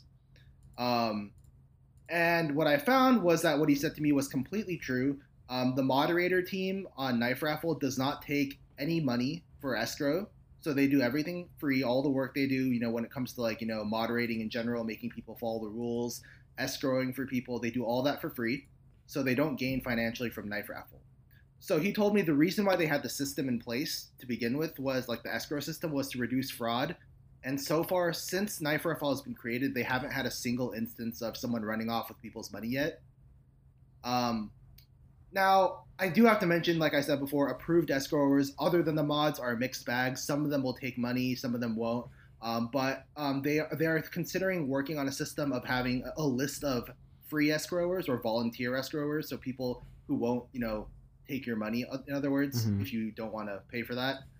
And, we agreed that, that moderator specifically agreed with me that, $5,000 is kind of a lot. But at the very least, it wasn't made that high with bad intentions. Because what I thought was that the reason they made it so high was to make sure that people had to use existing escrowers, right? Because it's so hard to become an escrower. And obviously, if you're making money from it, then, it makes sense, right? So that's why I thought that. But the reason why it's actually that high is that it's not that the mods are making money off of it. It's just that a lot of the mods are people with higher end collections. So they just didn't think $5,000 was a lot of money. Right. That's the simplest way to put it. Like, they just... That's fine though. I mean, it's all relative. Right. I'm not going to bash on that. I'm just saying I misunderstood the intention. So, and another thing that's cool is they try to keep prices around market value and stuff like that, which is extra work because they have to look up prices and stuff for knives. So, in general, I want to make sure people know that the moderator team for Knife Raffle doesn't make money off of the raffle. They try to keep it as fair as possible. And I went through 2 years of posts on every moderator to check that, to make sure that was true. You have way too much free time. Well, I do this at night. He has his own business. Anyway. He makes his own time. I was a joke. Yeah. But anyway, well, I like to make sure, right? So, there would be maybe 1 or 2 instances where they would take money over a year ago. But ever since people brought up that they didn't like how the tipping system worked, they basically just stopped doing it themselves. And, their position is they don't want to force other people to, not accept money and stuff like that. They think it's since it's not in the rules not to and stuff, they shouldn't enforce that. Which, I understand that. I don't like it personally when any of the escrowers who aren't mods take money, but that's my personal opinion. And I'm not going to shit on the mods for, doing their job properly. Right. So with that being said, if we say something that is incorrect, you can always clarify with us via Discord or via our email, Behind the Edge Pod. Definitely do, actually, because I don't want to be spreading any misinformation. So if anything comes up that you think is incorrect, definitely reach out to us. Let us know. We'll look into it, and if we were wrong, we'll correct ourselves. Right. Yeah. If anything, we encourage it, and I feel like when people reach out to me to tell me that something they said was incorrect, I'm actually as much as I seem combative, I'm very quick to make sure, hey, I'll look into it. If it's true, I will immediately, fix it, right? And I'll clarify what's actually true. So I'm very willing to do that. Yeah, so you can email us, anything about clarifications at behindtheedgepod@gmail.com. So email us. We always love our emails. So. Anyways. Yep, let's do it. We're on the knife news now. I don't know what the hell that was about. Dun, dun, dun. This is the wee kite fin. Wee kite fin. Yes. It looks cool. Frog loves it. I love it. I think it's cool. I don't like these two though. 4 different handle materials. Or 4 Yeah. different I posted 2 other ones. So okay, I'm fucking sick of finger choils. I'm thank so you. done with Thank finger you. choils. Thank you. They are so stupid. dumb. Just make the damn They're handle dumb. long enough for me to use. Finger trolls only work on small knives. That's just the way it works. That's true. I don't think the Jag like- really needed a finger choil, but No, it didn't. No, if your knife is over 3.2 inches, don't put a fucking finger choil on it. just put a Yeah, Why does a shaman have a finger just put choil? a sharpening choil and be done. Yes. That's true. I like the. It's just I think annoying. the marble's the favorite, obviously, because everyone loves marble. Oh, yeah. Who doesn't like marble? If you don't like marble, I marble, like just stop the listening bronze to us. accents Just too. kidding. Don't listen to us. I like the regular. Actually, if If they could have done that Wii logo in bronze to match those screws, oh lord. Yeah, exactly. Good. That would have been nice. I like that they have different options that you can choose. Like, that's very nice. Like, because I think like the weird circles on that one, or football diamond, whatever you want to call it, pattern, I think that's a little bit polarizing, but like they have several different options, so I think it's kind of like nice that you get. It looks like they just put the mill on like a string and just swung it and ran the knife in front of it as it was swinging back and It forth. is very interesting. It's cool, but it's sort of feels very empty on the clip side because there's no milling. I hate the clip too. I don't like deep carry. I just don't like them. Yeah. So yeah. one thing for our viewers to note. So there's 4 models of the kite fin. They come in different anodes and handle milling patterns, as well as different materials. Right. The one being marble carbon fiber. It's important to note that you should look at the clip side of these. The most of them have clip sides that match the show side in terms of color scheme. But the one with the crazy milling pattern that so many people like, if you look at the clip, it has a tiger style ano that doesn't match at all with the color scheme. So you just want to be aware that, don't buy it and just be like, oh, why is my clip like a weird color? It's like, that's the only model that has a weird clip. So some of the other ones have clips that match the color of the show side. Anyways, it's a good knife. It looks like the Wii Backlash, or the Civivi Backlash to me. It does. Similar. You're right. I agree. Who designed this one? Kevin John. I think Isn't that what we asked for, though? Like, I remember a previous podcast where we said, I wish good designs like the Backlash would be made by Wii with better Yeah, look at materials. Wii does deliver. They deliver for everyone. Who is the designer? I wish they had just gone with a milled clip on this one personally. I think it might be. at least just it looks in-house usable. design. At least it looks usable. But- Like, you gotta give it that. I think it's in-house Yeah. design because they're not saying. And this anything. is named after the kite fin shark, if anyone was wondering. They're really bizarre looking little creatures with beautiful eyes. You knew that before that? No. So, next we have the Civivi ass stickers. What? Asticus. I put the actual name below Oh. that. Asticus. What is the asticus? No, it's ass Oh, it's stickers. this. I see. Asticus sounds like some Greek mythology. The asticus. Okay, looks so okay. again, this knife would look so much better without a damn finger choil. We stopped doing the finger twirl. It's Stop it. pretty cool. It's skinny. It looks like the Wii 704 because it has like that weird the inlay in the middle overlay. I don't know. I if feel like that's called. Civivi and Yeah, Wii just like take an the. overlay. It's overlay. I think they take like the same 3 or 4 silhouettes and then just design different it's knives pretty inside big of brain. them. Well, it's kind of Pretty like big brain. it's kind of like how they do like it's a frame lock like how they do with the Gent or something like that. Where it's like the overlay is like a over travel stop and all that. Yeah, finger twirls are stupid. We stopped doing it.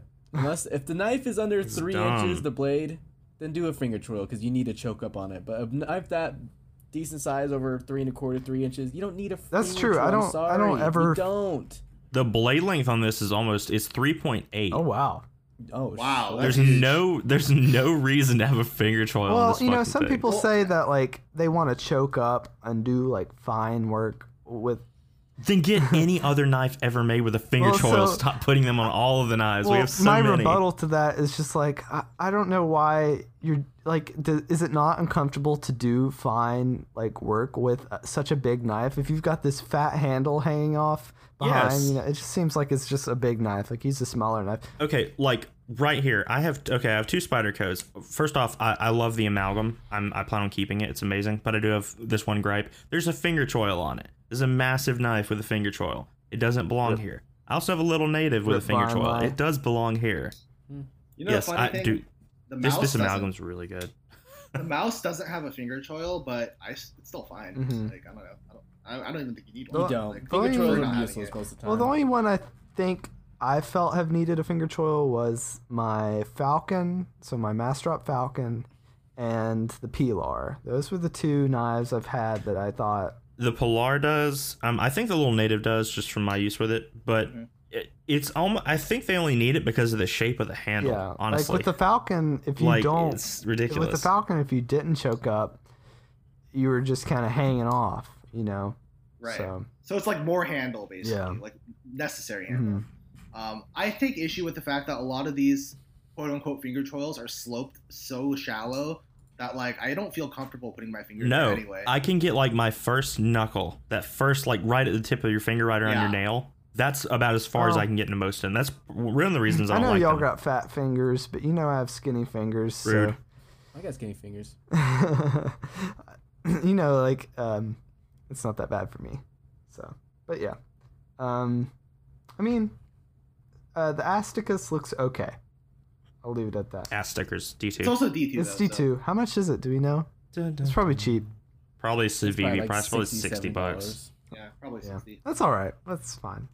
Okay, let's talk about a knife that we're all really excited about, and if you're not, I don't know why you're on this podcast. The Monterey Bay Knives Rosalinda. It's okay. I mean, it looks nice. It looks nice. It does, but you know what? So does It looks usable as hell. It just looks like a knife. Oh, I'm so used to this point to like weird designs. It just looks Looks like a alright. knife. it looks like it's a poor man's what's, scout. That's all it is. Exactly. or like a fancy T1. Yeah. I mean, What's the steel? probably S35. Probably, I would say What? M390 if it's Monterey Bay, right? Oh no, Monterey it Bay might be doesn't exist, RWL34 for all we know. Who Oh, knows? it's M3. Oh no, wait. Their post on the post themselves. It says steel M390 parentheses most likely. Even they don't know. Oh, That's It's a fascinating. good. It's 3 1/4 blade. No, the blade's 3 3/4, and the blade edge is 3 1/4. So that's good. I mean, I'm you just know, excited they're putting a thumb Those stud on on it. washers. Right. Big brain. Right. So as you know, as boring as the knife is in some sense, it is still very elegant and simple. I think if it's a good price and has Monterey Bay quality and execution, it might actually be a great knife to recommend to people who can't afford like scouts and. it looks good. It looks good. It looks good. I like Yeah. the swedge. It reminds me of the stiletto. Yeah, it's like a Doesn't it? stiletto. I think I Yeah, like yeah. it so much because it just doesn't piss me off, which is what a lot of these other knives lately have been doing. Like they just seem like there's obvious things that they're doing that they shouldn't be doing. I like the This one just seems to do everything decently. I'm gonna guess just under $200. Yeah. Oh yeah, I'm saying like That'd like be a fair 199, price. Like somewhere down there. the lock bar cutout on the show side scale. Yeah, that's it always looks a nice good. touch. Yeah, Yeah. And that's one's actually It's- usable. 'Cause And, a lot of them aren't even usable. Like, Mhm. they still cover Right. the other side. and those washers are gonna. That's gonna be a great that's knife. Gonna be, Hopefully, it's made. I mean, 100% just by to use, Regal. just to use day in day out. This Be is nice. Nick Shabazz Wet Dream. It's 3.5 inches. The weight is 3 ounces, so you have 1 ounce per inch of blade length. Mhm. It's got washers. It's got M390. Thumb studs and on it the has cutting a very path. simple design. Yep. Yeah, thumb studs on the cutting path. Like it just looks clean. You know my biggest, So, my only critique is the stupid lanyard hold. Stop making the lanyard hold. No one is doing that in their right mind. I'm sorry. No one yeah. uses Who it. wants the freaking sharp tampon in your pocket? That's all a lanyard is. That's all you want. Get 'em so- outta here. I've never heard that before, but I. Yeah. So the MBK Rosalinda looks threw good. Echo off his game. Rosalinda looks good. Anyways, Is that a hollow though, or is it? It looks hollow. It looks hollow. looks solid. If it's to a me. hollow, hopefully it's a good hollow. Yeah, it looks got slightly a- hollow. I wouldn't say It's it's got like a tiny, crazy or tiny, anything, but tiny little sharpening tool. It's so Yeah, tiny. it's good to go. It's good to go. On to the Yeah. next knife. The 520. 520. So the 520 is Everyone on knows. on news today because everyone got it. Yeah. It looks. I mean, this is a great looking knife, right? It's a great um, knife. I have an opportunity to buy one, but I shouldn't spend the money. How much- It's but an I will. awesome looking knife. That being said, I mean, I have heard some people have some problems. So like Antec last podcast said that one of his had a scuffed scale or a scuffed bolster, and someone else in the Discord recently got theirs, and they were also complaining of some QC issue, but I can't remember what. I mean, Yeah. So, I think but they're kind of rushed. I think honestly. But to I some think the degree. majority of the people haven't had problems. But it is a little sad to see some people having problems, and Yeah, because they're $580 knives. Yeah. So it's kind they of. shouldn't have problems. They just shouldn't. No, that should and it's. Let's be honest, it's Oh, Chinese I made know in a what the factory. problems were. That should be damn near The perfect problems, for a I production think, knife. like someone posted a picture in the Discord of their 520, and it had a ton of pitting on the back Oh of the yes, handle. I think Jetty had some voids Yeah. on his. Oh yeah. So they have a ton of theirs had a ton of pitting on like the back of the scales. So like on in between both scales. I don't understand why these companies can't get this carbon fiber right at this point. When you're Well- charging that much, just do it correctly.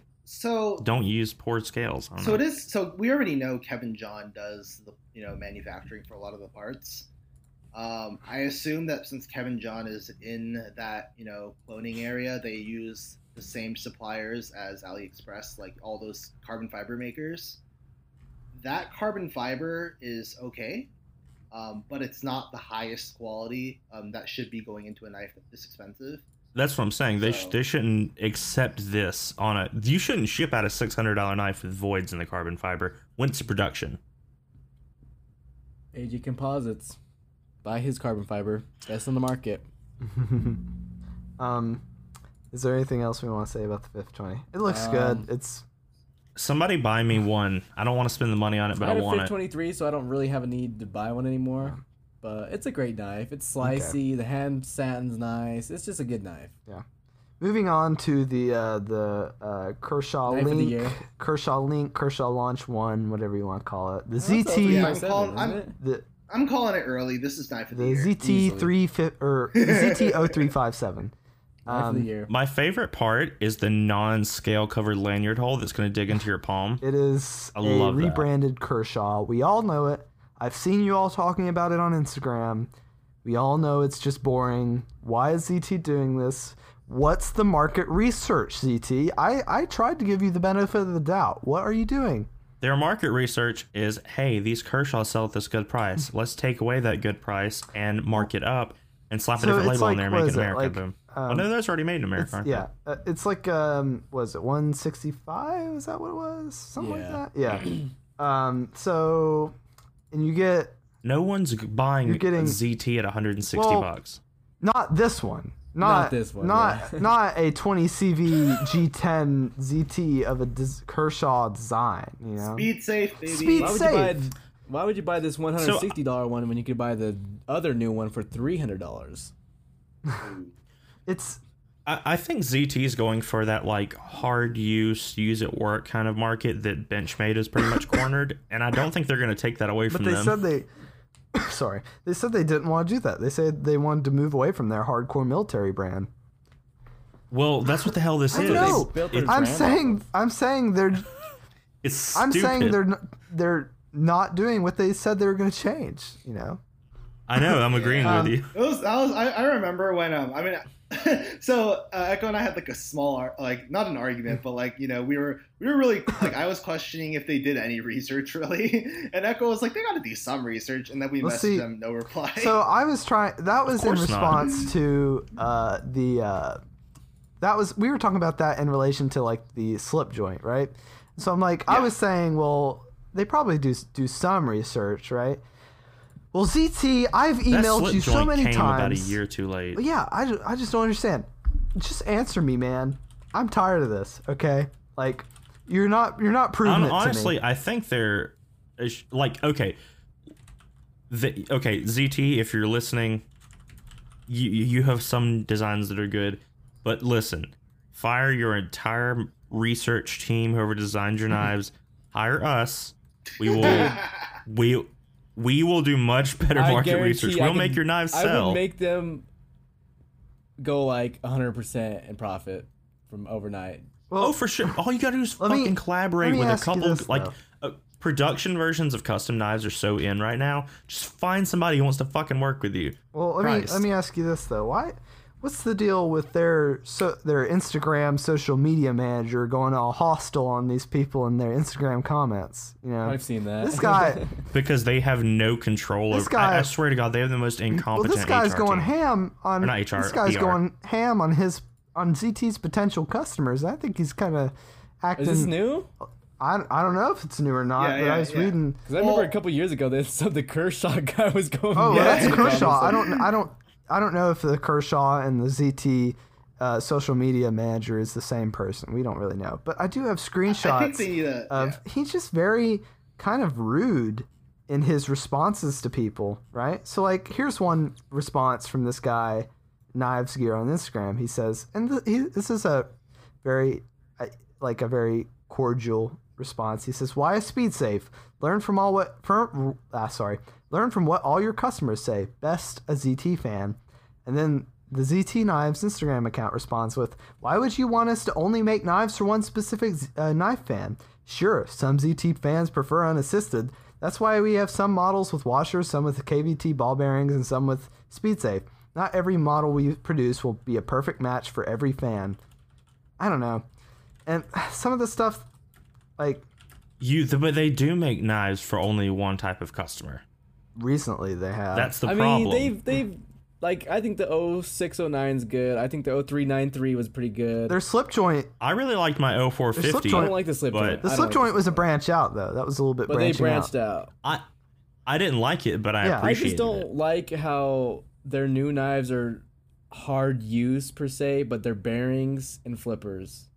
Or That's SpeedSafe. stupid. What the heck's with the SpeedSafe? The SpeedSafe is dumb. Like, dude, like the old ZTs were actually hard use. Here's another... I promise you, anyone that's actually hard using their knife does not give a flying shit about bearings. They don't care about action. They want the knife to not break on them when they're using it. The people that do care about bearings, like me, don't hard use their knives. That's not necessarily true. Some people do hard. That's 100. That's Don't a say that fact. because that's not true. Don't say that. If you say that, people are going to take your word for it, Jake. I don't think you realize how people hack. As I saw in the Discord today, if you say something, people are going to think you're serious.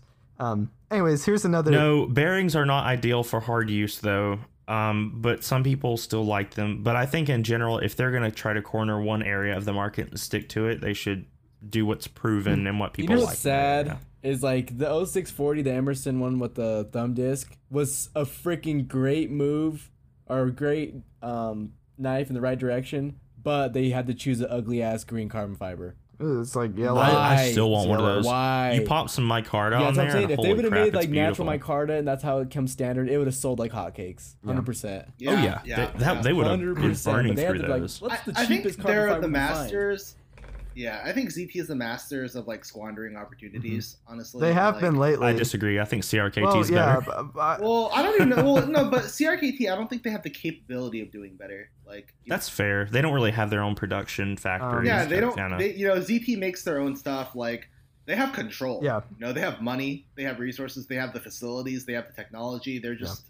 I don't know. It's just like, and then this social media guy, like, it's just weird.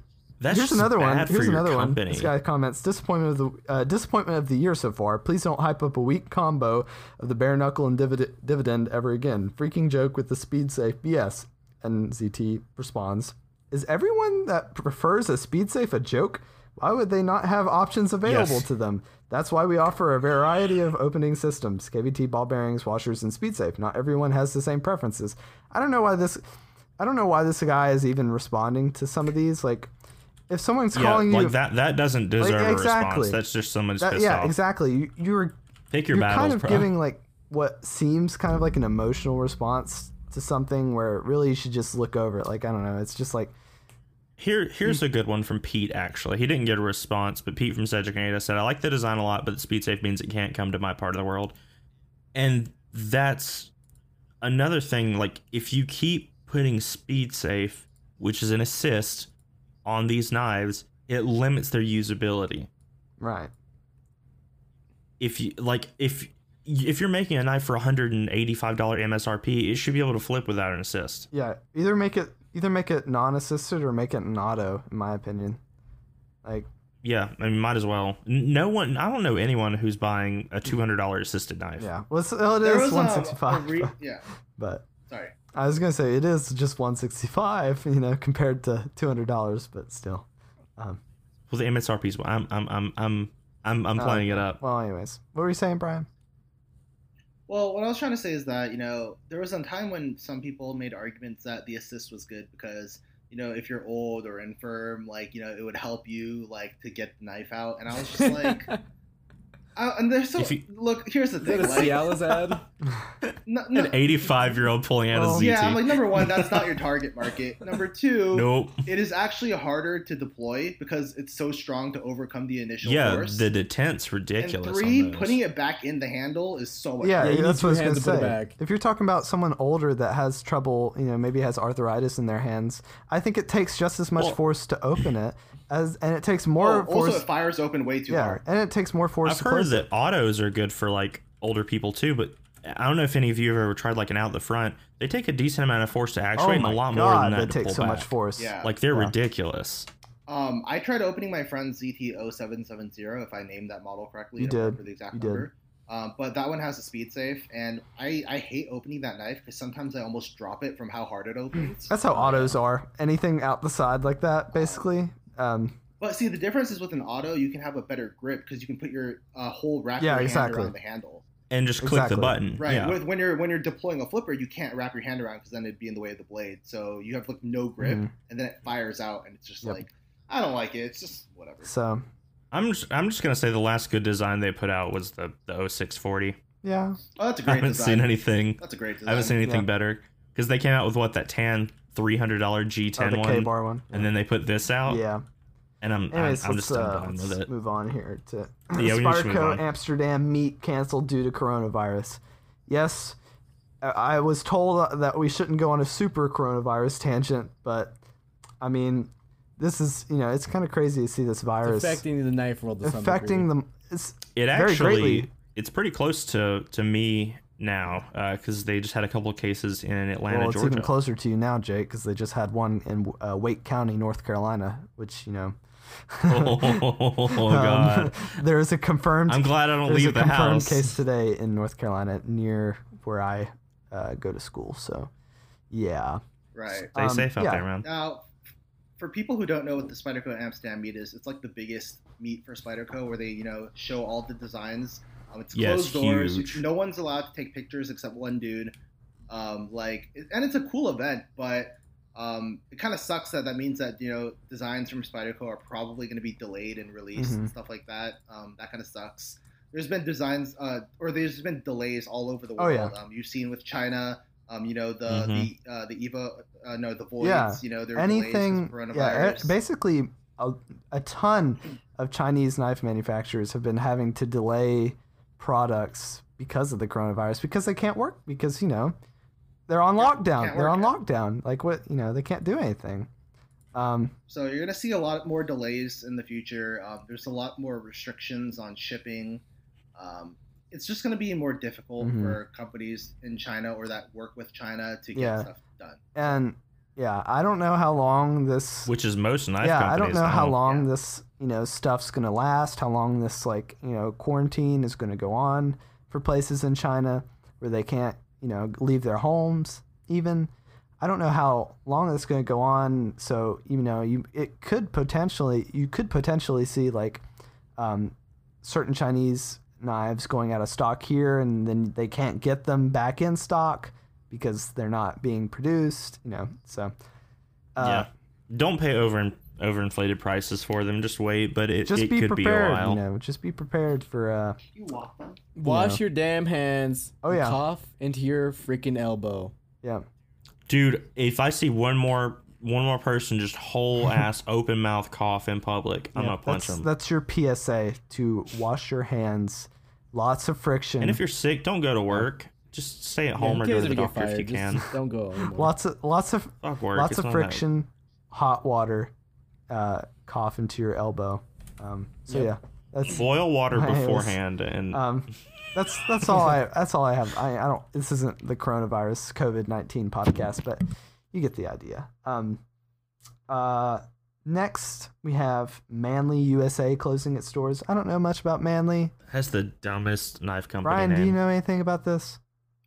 Yeah, so Manly had a couple of knives out there. They had they were basically focused on good performance and simple designs. Now that sounds broad, but when I mean simple, I mean really simple, like just flat, maybe a hole, spidey hole. They would use steels like 14C28N or S90V, that steels that you could make perform that aren't that expensive. So their appeal was sort of a good heat treat, a good steel, and being very, very inexpensive. Like we're talking Yeah, their prices are amazing. yeah. So I think the reason why they didn't do that well was mostly design. Their designs weren't the most attractive looking. We obviously considered a Manly knife for the Discord exclusive at one point, and people's main critiques were it doesn't look that good, which is a fair critique.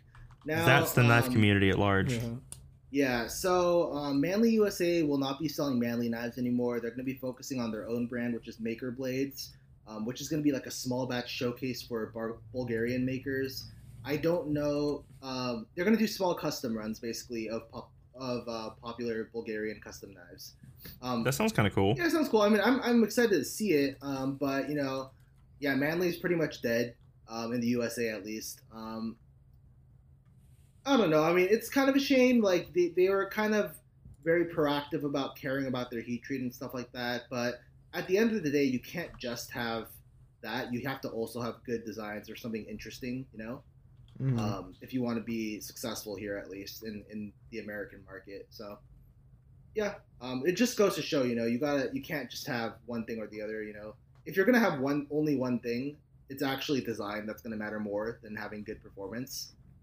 But you gotta have both if you want to do really, really well. Most people, if they want good performance with a good heat treat and a decent design, they'll go Spyderco. I think Manly was a little too focused on the performance aspect for most people. Yeah, their designs were their designs were a little blocky. And Spyderco has the advantage of like having that ergonomics reputation and stuff like that as well. Oh yeah. So yeah. Yeah, so it's unfortunate that a place is shutting its doors. But as it happens, new places will open, other places will close. So. Yeah, good luck to their future endeavors, anything that they do. Vex, you want to segue us? Oh, okay. Now we're on to the main topic, which is knife maintenance and mods. Yeah. What kind of maintenance should a person be doing on their knives? What do you guys think? At home, like, if you're uncomfortable doing anything to your knife, don't do it. Well, that's fair, yeah. Even just disassembly. But if you're comfortable doing it, you want to play around, there's all kind of stuff you can try. My rule of thumb is if you have never done something before and you are thinking about doing it on a knife that you want nothing bad to happen to, then don't do it. Yeah, I think personally everyone should learn how to sharpen or learn how to maintain their knives personally. That being said, I have a work sharp. That being said, don't try to learn on your PM2. Oh god. Go. Is that from personal experience? Well, a little bit. I don't know. A little bit. No, I mean you can do it. The caveat is if you care about your PM2. Well, yeah, but who cares? Well, that's dumb. That's a dumb caveat. Like, if you want to learn, I learned on everything. Well, okay, but like if you want to learn on something, you can literally go to Walmart, and buy yourself a $3 Ozark Trail knife. You could buy. I would actually probably encourage that because the steel is going to be really soft and pretty easy to sharpen as well. So it'd be a good starting point. The bad thing with soft steels though, it's hard to sharpen them because they're so shit. They don't like really apex really good though. Nah, I've had good experience with Ozark Trails though. So like I've had good. If you're gonna go to like Walmart and buy a butter knife and try to sharpen that, I'd say buy a Spyderco Tenacious, so $40. I would say buy. Let's go with what 8CR. Yeah. I personally believe in trial by fire. So I think you should pick a knife you're scared about, like that you don't want to ruin, because that will put pressure on you and you'll get adrenaline pumping. Do not do that. And then you'll be laser focused on doing it. You'll just improve faster. Well, okay. Don't do that. You're gonna fuck up your knife. For people that don't know, Brian is the professional borker of knives. I think he has like for every really good thing he creates, he destroys something. He has like an beautiful. 80% non-bork rate, but the rest are like just borked like completely. So he'll. And he doesn't stop until they're really he'll dead. he'll really kill them. Well, I mean, you might as well get the most out of it, right? Yeah, you mess something up and then you're like, all right, I'm gonna finish it off. Is what you do. So Mortal Kombat. In regards to disassembly, so I basically disassemble every knife I own, and if the owner will let me, I disassemble every knife that I get pass around. I always do this. I would never let you disassemble any of my knives. Lose a bearing. Because you lose them every time. I always find them though. Listen. Yeah, but it's in the middle of a podcast. Like, oh damn, I lost always that bearing. Find them though. I would never let it. I'd never let it be gone forever. So like I don't know. Get a mat. Get a mat for disassembly. Yeah. it's not worth the trouble to lose pieces. Now, okay, there are some things to consider here. So disassembly, by and large, it's very easy to not lose your pieces depending on what you're disassembling and how you do it. If you're disassembling things like a button lock, you have to be careful, or a smock, and you don't want to lose that second detent ball. I would always say if it's kind of a weird knife and you're not super experienced, try to find a disassembly video or something first, just so you know kind of what to expect. That being said, I don't think you have to disassemble your knives. Unless they're really dirty or there's a performance issue, I wouldn't in most cases. It's just not worth it. You can basically solve a lot of your problems with like you can get some penetrating oil, and then you can just spray it out with some compressed air, and then you'll be pretty good. I just like to disassemble my knives because I like to go that extra mile to get it exactly how I want it, and I like to see the inner workings. So it's just kind of a part of the hobby for me. That's why I do it a little bit too, but I think for most people it's not necessary. If you're genuinely curious about it, or you think you can improve the performance just a little bit if you get inside of it, go for it, I guess. But just be cautious. I'll let you guys on a little secret. The best way to clean your knives without taking it apart. So what you do is, say your knife has some grit in it, some dirt, some whatever the hell you put in your knives. You get a piece of paper and you shove it right where the freaking detent rides on the track. And you go in there and you just put the paper in there and rub it back and forth, and you have a whole bunch of black shit on there. And you keep doing that until it's gone. And you know what? It's clean now. You don't have to take it apart. You saved about 20 minutes from your life. And if you want to get real fancy, you put some lube on the detent ball, and that's all you gotta do. Yeah. That's all you gotta do. All right, so you put lube on the ball, then you put it in, rub it around until black shit. Anyways, Yes. anyways, yeah. So that being said, I have had to disassemble every compression lock Spyderco I have bought because it will just not drop shut if I don't. Oh my god. I don't know what the heck's the deal. First world problems. I didn't have to disassemble one, just because I bought it used. The amalgam I got from Frogger. I dropped it right away. But yeah, any new factory ones. I don't know what the heck's the deal. And you know what? Here's what bothers me, Spyderco. Why do I have to take off both sides? Why do I have to go all the way and pull off the captured pivot and get on the underside and lubricate the underside of that washer to get it to drop shut? What's the deal there? Why do I have to do that? I don't understand. I hate disassembling compression locks. Disassembling anything. So yeah, I actually disassembled. I could tell by your paper trick. I don't own a knife I haven't disassembled. As soon as I get it, I disassemble it. The reason for that is because I want to make sure that there's no rust where I can't see it when I received it. That is a good point. Also, I want to Rockwell test it somewhere that it can't be seen. So I want to do it. On the majority of people won't be Rockwell testing their own knives. Sure, but another thing is that you'll notice is when you take apart your knife, sometimes you'll see visible burning on the tang. Yep. Right? So that clues you into, my heat treat's probably borked, right? Yeah. If you show that, then you can get a new blade, for example, from the company maybe. Well, you know what? It's just good to know. Well, depending on when we did the Pilar exclusive, every single Pilar had a scorched, basically interface, lock bar interface. So they're all borked, but what do you expect for?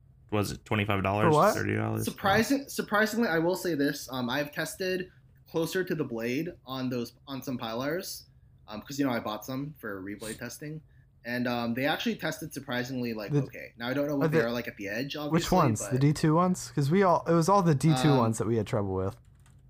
No, it wasn't D2. It was the cheapest one. Because the people that bought like the 8CR versions or whatever, they had fine blades, but the D really? But since we got the D2 ones, all the D2 ones were borked, so you could tell a difference. That's unfortunate. Yeah, and they all had burrs on the interface. They were probably thinking man, they bought D2. Yeah. They don't care about their knives. Oh yeah. What were you saying, Jake? About $25? Oh, I was saying I'm not sure what else you could expect for around that $25 what price about, tag. 40? Yeah. Now I don't know. Oh, the D. I was thinking about the D2 8CR. I have no like idea. $40 or something like that. So we should give quick advice as well. If you're going to disassemble your knives, don't get cheap torque spits. Get Oh yeah, Weehaw. you just have to. That is one thing everyone in the knife community will agree on. Do not buy crappy bits. It will ruin your knife. It'll ruin your bits. You'll Yep. waste money. Just buy Weehaw. Weehaw. Weehaw's not that's even it. that Some people expensive. also use the iFixit No. toolkit. They run a little bit softer, but they're also still pretty good. Yeah, if you have one of those lying around, you could try it. Yeah. But if you're just going out and buying one, you can get a Weehaw bit kit for like $15. Yeah. Word of Right, advice and from Has another thing everything about- you need to disassemble the knives. I've stripped a lot of screws in my life. Me too. A lot on brand new knives. So Oh my god, basically- that hurts my soul. if it's not turning when you're torquing it normally, Stop. stop torquing it. Yep. You gotta heat it up now. When you hear, okay, that's a good. I'm glad you brought that up, Bex, because if you're unscrewing something on your knife and you feel that clack, it goes clack. Stop it. You've already started to strip it. It's too late. It's too late. Don't do it anymore. Will Parsons knows. He has seen my. He knows from me. He has seen my 0801 when I had that. I tried to disassemble that one time. And I had already disassembled it before. But for some reason, one of the T6, I think maybe some of the T6 screws that on that 0801 were just soft. Well, the center one or whatever, or the side center one, that thing, I bored that thing out. That thing was a circle by the time I was done with it. Like, I just wouldn't stop because I was a moron. So if you start to strip it even once, stop, regroup, think about what you want to do. Maybe try, if you want to try one more time, heat that sucker up. Try one more time. If you get another clack where it slips, stop. That's it. It's not coming apart. I'm sorry. You're either gonna have to. Yeah, The worst I've had was the me and Will got Kaiser T1s, and I anodized those, so I was disassembling them. Kaiser's pivot screws, they lock tight, or they used to at least lock tight the crap out of them. So I did use 2 bits and just crank down on it after heating it up. But in general, don't do that. That's stupid. All right, what soldering iron should people buy? the cheapest one that's cheapest one. electric. Cheapest one I on have- Amazon. I have the cheapest one. I could find yeah. on Amazon. I'll be back. Would you buy a more expensive one, Brian? Like I don't know. No, I don't have a soldering. Oh, iron. what? So I'm asking you I right now. use Like, I use mine I for wanna buy other one. stuff. I should probably have a more Listen, expensive one, but I think I there's bought I one don't see the need. for $15 on Amazon. It came with a whole kit Yep. with tweezers and all kinds of stuff. Yeah, extra tips. and all kinds of stuff. And Comes with solder. and you just plug it in and you can set the temperature of it, and it goes to some stupid high temperature. Like, I don't know anything about soldering, but like it gets hot, and it gets hot in like 5 minutes. And Yeah, I don't know anything about soldering either. I just know people. Use oh it. yeah, The thing is, I've only had a screw strip on me like 2 times out of all the knives, and I disassemble knives every day because I regrind. Yeah. I've only had screw strip on me twice. And those weren't even for regrinds. They're just like old knives way back, and I wasn't using Weehaw, except one time. One time I was using the cheapest torque spits off Amazon, and I stripped some 943 screws, the screw clip, Oh, and then and that's not a problem because Benchmade will fix yeah. it I have to send in. a bug out in for a strip screw because it just immediately Yeah. stripped. T6, man. And then, yeah. And then, the T6 clip screws. And then the other knife that I had that stripped was a Rat. Mhm. I'm not really sure if I should say that stripped. I was like torquing on it, and you know how you said like you should stop torquing, Yeah. when it doesn't move anymore. You just yeah, I I was- understand. I broke the screw, so I didn't strip it. The screw broke in half. So I forgot about that Oh one. yeah. Yeah, but My problem is I can tell when they're starting to strip, and even though, again, all of you have said this and I'll say this as well, stop. I never do. I understand. So I've stripped out a couple. You start to myself. panic and you're like, what if I never get it apart? I understand. Well, I always think, Tom, like maybe if I push just a little bit harder, Maybe it'll if give I get a you thicker know, screwdriver with more torque. Don't do it, guys. Another it's thing not worth it. that I was gonna say was, Brian brought up the soldering iron. Yeah, if it doesn't, like, if you start to strip it and you want to try heat, honestly, I recommend maybe just going with heat in general at the start, just to be safe sometimes, because it kind of saves you the hassle. And also a lot of times when you use heat, it just breaks free instantly rather than you kind of having to put a lot of torque on it, on the screw. So a soldering iron is very good for applying direct heat to a screw. Because obviously you just touch it to the yeah, screw. you literally just the tip like the tip the of the inside soldering of the iron gets super hot, right? It gets it can get up to like 650 degrees Fahrenheit. I'm sure there's some that probably get hotter. Yeah. And you just literally touch it to the tip of the screw and you count like 10 seconds and then you take it off, set the soldering iron down in a safe place where it won't catch your house on fire, and then you immediately try to unscrew it. And that's what you do. That helps a lot. But you're ruining the heat treat on your Wii Hobbit. Probably not. Probably not. Because by the time you take off the by the time you take off the soldering iron, it's immediately cooling down already.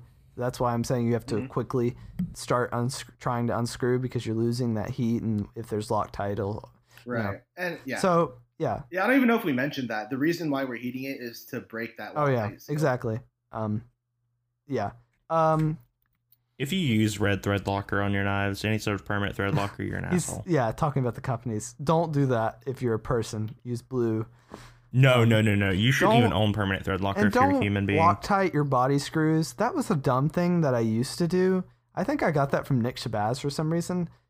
There's literally no reason to do that. The only thing you should Loctite is your pivot. That's the only one that's going to be backing out anyway. Don't Loctite your body screws. I used to do that. I've stripped screws because of that. Don't do that. Because a lot of knives use T6 Torx screws. And these screws have a tiny, tiny amount of surface area that you're, those teeth that you're pressing up against are really, fragile really small. A lot of the times.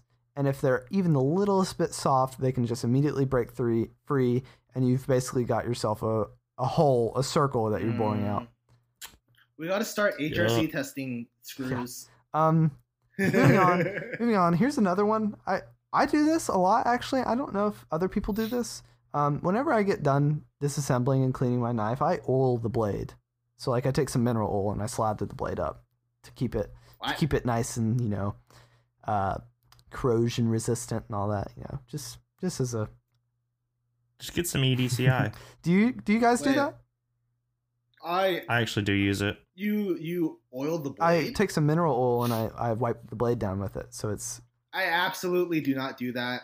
What I do. It depends on the steel I'm using. If it's D2 or something, if it was M4, definitely. I think you aren't going wrong. If it's you just reminded me, I need to. If it's a rust prone steel, then I'll still just use it, and then if it rusts, I get mad. But well, I don't really. I don't really oil. I don't want to try to alleviate this problem, but I'm gonna get pissed off when it happens. I'm probably more like, I love cleaning knives. I take Q-tips and I get in all the little holes and all the little pockets. I clean off the stop pin. I clean off the stop pin holes and get in there with a Q-tip. And I'm just very, I just get in there in all the pockets. So. No, I oil fixed blades that are with steels that are very, very rust prone. But by and large, I've mostly stopped using those, so I don't really oil anything anymore. Well, that's what I do. I think some people do it. Some people use what is it called? Gun oil. It's some sort of gun oil they use. Yeah, Pops. You can use that. It's fine. Or some just regular mineral oil. Mineral oil is nice. The reason why Echo's probably suggesting it is because it's food safe. Exactly. Okay. I got something to say. What? First off, I disagree on the body screws not needing Loctite. Why? On 90% of knives, you're right. They don't need Loctite. But on my clone Shamwari, the clone, it would loosen itself up. So I'm like, what the hell? That's never happened to me before. So I put a little bit of Loctite on it, and it's never coming out ever again. Like, it's never coming out. How are you disagreeing then if you're just saying that it's just... I'm just saying, it changed me after that. It changed you. Everything's getting Loctite. Everything's getting Loctite now. Mine's just fine. That's kind of weird. No, it's free spinning too, so it's literally never coming out again. Yep. So I literally tried to take it out for 2 hours, and I'm like, I'm gonna kill somebody. I handled 2 or 3 of those, and in literally every single one of them, I had a problem getting at least one screw out. Yep. So That's interesting. I had no problems with So taking J's Vex, apart. do you oil your blades? no, that's weird. How's that weird? I'm oiling one literally just- right now. I The just- fixed blade I just I, got from um, Brian. I get the alcohol wipes from work. I just steal them. I steal like 500 of them, and Vex is stealing from work, I guys. just use that to clean the blade off. I need Um, to steal some more actually because I ran out. so yeah, Actually, I have that's a one good more. point. Those like little lens wipes, you can buy a pack of like 200 or 300 of Yeah. them for super cheap off of Amazon. See, why would you Those buy work pretty them? well the for though? getting, fabric tape wipes, residue. the fabric wipes are better. I wish I had some. All I have right now are like kind of like makeup removing cotton pads, and the problem with those is they start to leave cotton everywhere, so that's just like annoying. Honestly, Do not wipe off your knife blade with toilet cool, paper that's and just alcohol. dumb. Shabazz does is the biggest brain because he just buys a whole bunch of pack of little, what are they, cotton tabs? They're Or not even cotton. little They're swipes? like fabric, I think. Okay, yeah, he buys a ton of those, probably cost nothing, and he just has a big thing of isopropyl alcohol. That's what I do. I have the cotton. That's big I have the brain. cotton pads and the isopropyl alcohol. You know, I have a ton. Wait, what's wrong with just using a handkerchief? I steal hand A wipes from handkerchief would be restaurants fine, and use Brian. those. Just use your old dirty sock. Oh. Screw it. Yeah, I use Make sure it's dirty. That would be fine too. You know, just something, I don't know, semi-soft. The handkerchief's actually smart because you can like wipe it off, and it's See, oil only makes I mean, sense you to can, me if you can wash if it's it. like a really I- rust prone still. Oh, for oiling. Yeah, I don't oil like okay. Let me see. So like S30V M390, I don't bother with them. Or if a blade's coated, Oh, like yeah. I have an M4 little native, I don't bother because what the edge might rust. I don't give a shit about that. If it's a whole blade though with a steel that I know can rust even, I generally just go ahead and spray it down once and I never do it again because it never wears off. Do y'all in my mind. oil your micarta? No. I do. No, I darken it with mineral oil. my micarta is beautiful, so I like to don't bother. darken it. My card is actually like the more you think about it, it's just smaller brain carbon fiber. No, it's not, dude. That Did shit you gets see this dirty. micarta that's on this? That shit Smaller is brain just disgusting. Smaller brain. Imagine my carbon. it's just carbon fiber without You epoxy just on pissed it. off literally our entire Anyway. listener You know what? The base. truth hurts sometimes. The truth hurts. Regular stropping. Micarta has character. We all anyway, strop. Stropping. right? I'm sure we do. yes. That's- I Yeah, love oh yeah. stropping. That's probably one of the biggest hacks. Like one of the biggest things Mm-hmm. that I appreciate that I found out for just everyday use. When you use a knife, not every single time, but if you use it for say an hour, 30 minutes, something like that, just quick strop it up afterwards. Back to new. Yeah, Super easy. It's I super think I cheap. can agree. Takes That's 30 probably the- seconds. One thing I think anyone can really do because it's hard to. Sorry, excuse me. It's hard to like destroy a knife blade stropping. You know. You'd have to sit there for unless like you're an hour. Unless just you you have stropping a strip back of and forth. leather in front of you and you're just like slamming the blade down into it really hard a bunch or something. Or you're slicing through blocks of stropping Yeah. compound. Slicing Like- through heaps of like obviously you're not really stropping at that point.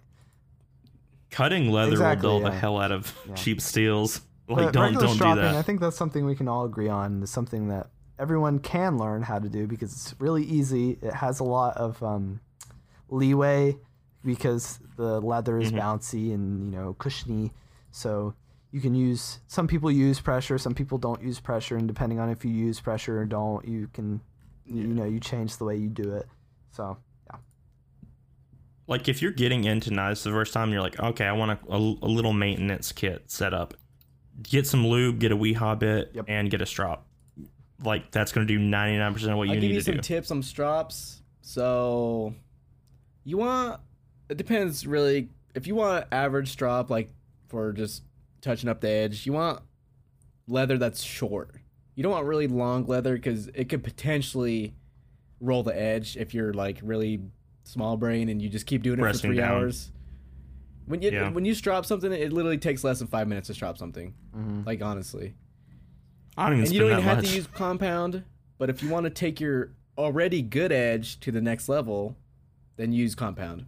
Well, compound's Yep. good for it's good to use compound because you can do God, I can't I remember. like fine and extra I fine can't remember the compound grits, that I but use. I always do white grit and then green, and then if I had like bare leather, like just bare leather, that would be the highest grit you could really get.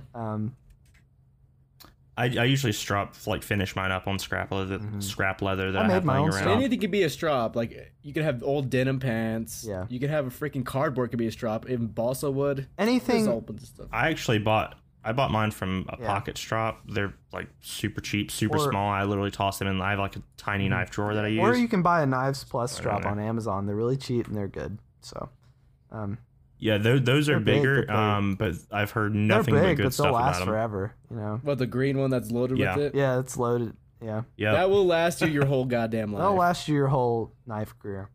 Moving on. we could probably do a whole episode about Moving straps. on. What are Anyway, some tasteful modifications that people can do without changing a knife? I like this question. Anodization.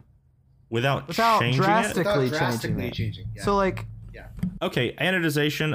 Adding a lanyard bead. I know a lot of people don't like them. I don't like them, but it could add something, I guess, if you well, wanted you know, to I do put anodization on there because there's so much you can do with ano. You know, like you know, you can get a flat ano of just one color. You can get someone to do like Shaman does, where he like anos, stone washes, re-anos, so it anodizes the stone washed part. You can get all kinds of crazy stuff. I've seen Antec do some like interesting, like, you know, Antec does the lightning strike anos. Like, it's just, you can get all kinds of stuff, and then it all comes off. You know, like if you Yeah, can it's remove it's really easy and really quick to strip ano. Just be Yeah. careful if you're stripping ano. I'd probably send it to someone to have it stripped. But exactly, that's but it's not like completely up to modifying you. the knife in like some unchangeable way, basically. right. no, it's not. Or not permanent. Yeah, drastic, it's not at like least. making it So- almost not the same knife. So yeah, anos are very tasteful when well done. There's a lot of variety. You can do all sorts of things. Another thing you can do is this is on blades. You can crown the spine. That's a pretty cool. Oh one. my gosh. Um, Crown spines, it's not- just yeah, that I don't that gets consider me it a going. huge change, but it makes a very nice visual touch for a lot of people. I also really like it, and I think some people might disagree with me. I like it. It's easier on my thumb compared to, like, if a knife doesn't have jimping on it. Mhm. I almost always, because of the size of my hands, end up putting my thumb on the back of the blade spine. Mhm. Like probably about midway up. And if a knife has a crowned spine, it's just so much more pleasant for me. Right. And you know, that's related to the next one, which is chamfering. You know, when you break those edges or chamfer a bit on certain materials, it makes a world of a difference. Oh, yeah. One knife that this is really big on is the MBK EWC. That one is the double detent slip joint that we talked about in a previous episode. But Yeah, those edges are really those sharp. edges are really sharp, but they're also carbon fiber, so they're extremely easy to chamfer with just a piece Mm-hmm. of sandpaper in your hands. Takes like 5 seconds, but it completely changes how the knife feels when you're deploying it and when you hold it in your hand. So I think I want to buy another one of those. yeah, so chamfering is another easy one. You Damn can it. chamfer the inside of a spidey hole, for example, if it's too And that's sharp. pretty easy to do. You know, if you just have something Right. high grit. Yeah, that one I have done before, because especially from the Taiwan factory, Yeah, a like lot if of them you are really you sharp. can even get like a ceramic rod, and just. That's probably actually a better way to do Oh, it yeah, than sandpaper. definitely. Just so you don't scratch your use, blade. Yeah, you use the triangle part of the of a sharpmaker rod, and you stick it in there, and you rotate it around, and it will only scratch or chamfer the inside of the hole, the outer rim. If you think about it geometrically, like it's not going to scratch up your blade or anything. I added Chol mod because I think a lot of people put Chols on their Spyderco knives, and they're usually very small, very tasteful. Some people don't agree with doing that on Spydercos or whatever. I don't care. Right, But that's fine. And another thing It is doesn't change much. They also make them bigger. Yeah. They make existing trails bigger too. Yeah. I think that's a very tasteful mod, and I think that helps a lot. And in a lot of cases, it's good for knives that need it, that have like dumb chols that don't meet the plunge, you know, like they don't clear the plunge. So I think that helps a lot, because if it doesn't clear the plunge, you get a huge smile on the heel of the blade before the chol. So it's like a big, gross looking, ugly part of your blade that's been like sharpened up higher than you would want it to be. Yeah. New scales is the next one. Of course, this is such an Yes. easy one. This is probably one of my Yeah. favorites. It's a little more expensive than some of these other ones. Well, than all the other ones, really. But it can completely change the way a knife feels. You can even, depending on the knife, if it's like nested liners or something like that, you can get differently shaped scales. There's people that make like skinny scales for the Spyderco Shaman that completely change the way it Or looks. different- Or contoured can get- scales for the PM3 Yep. and PM2. You can get different completely materials, different that materials. make it heavier or lighter. Cool milling patterns on Yeah. them. Yeah.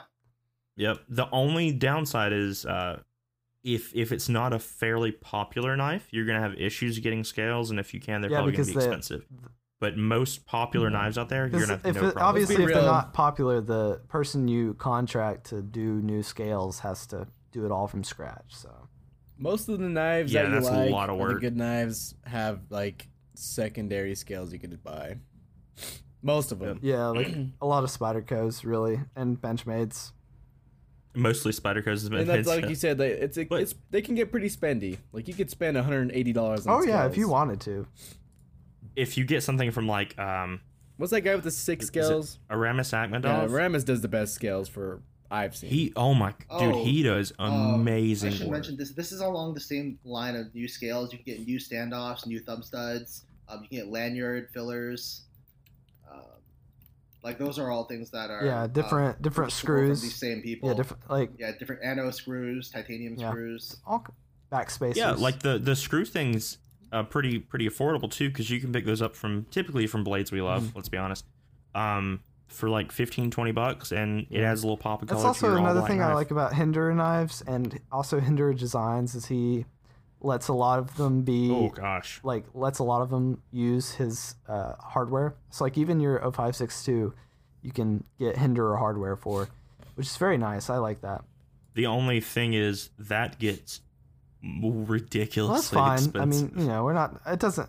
You can get like $100 It pocket doesn't really clip matter. from Like him. I'm not judging price right now. I'm just saying this is what you can do. No, well, if you're buying a Hinder anyway, what's spending another $100? Well, yeah, on and hardware? another thing, like you know, I've seen. that and it logic really will makes get it you in I've seen mass debt. I've seen a lot of people I've seen a lot of people spend a ton of money on like $200 on scales. Like that's ridiculous. I think that's ridiculous. But I know people like that, and I know that people want to do that. So whatever, buy what you want since you're modding your knives,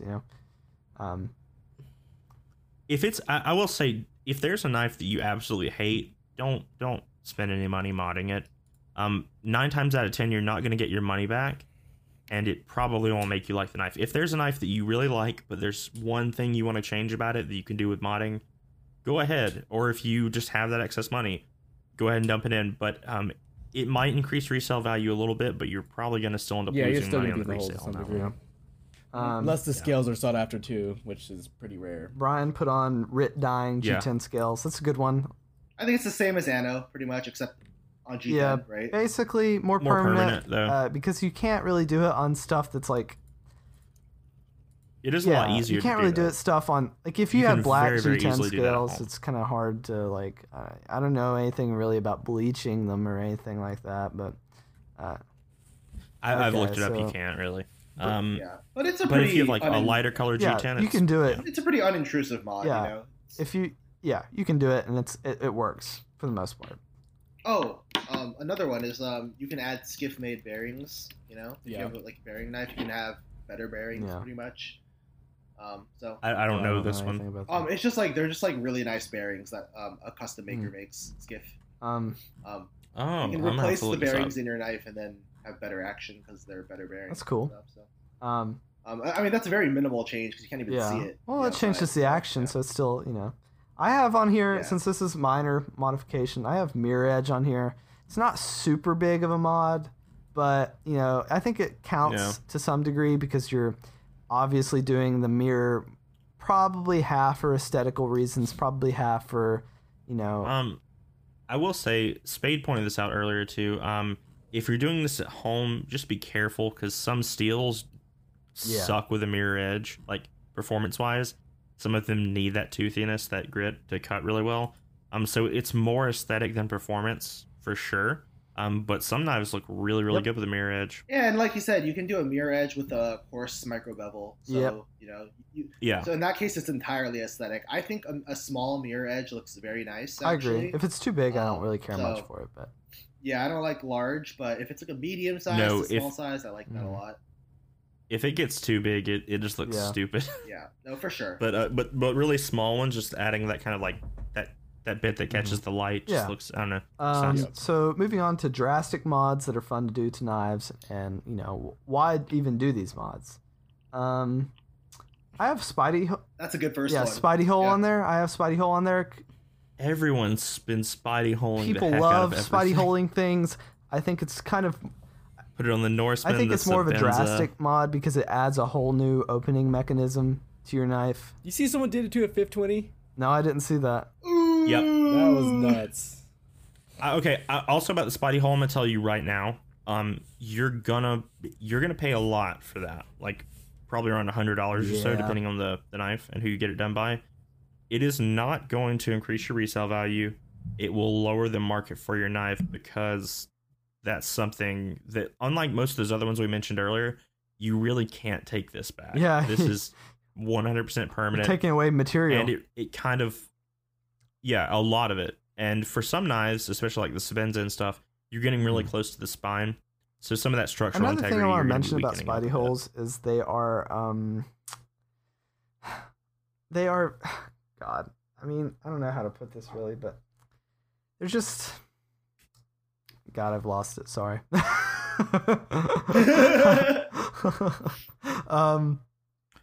I will go ahead and say on record, it's my favorite opening mechanism mhm. by a mile. But most knives I would never Yeah. put a Spidey hole on.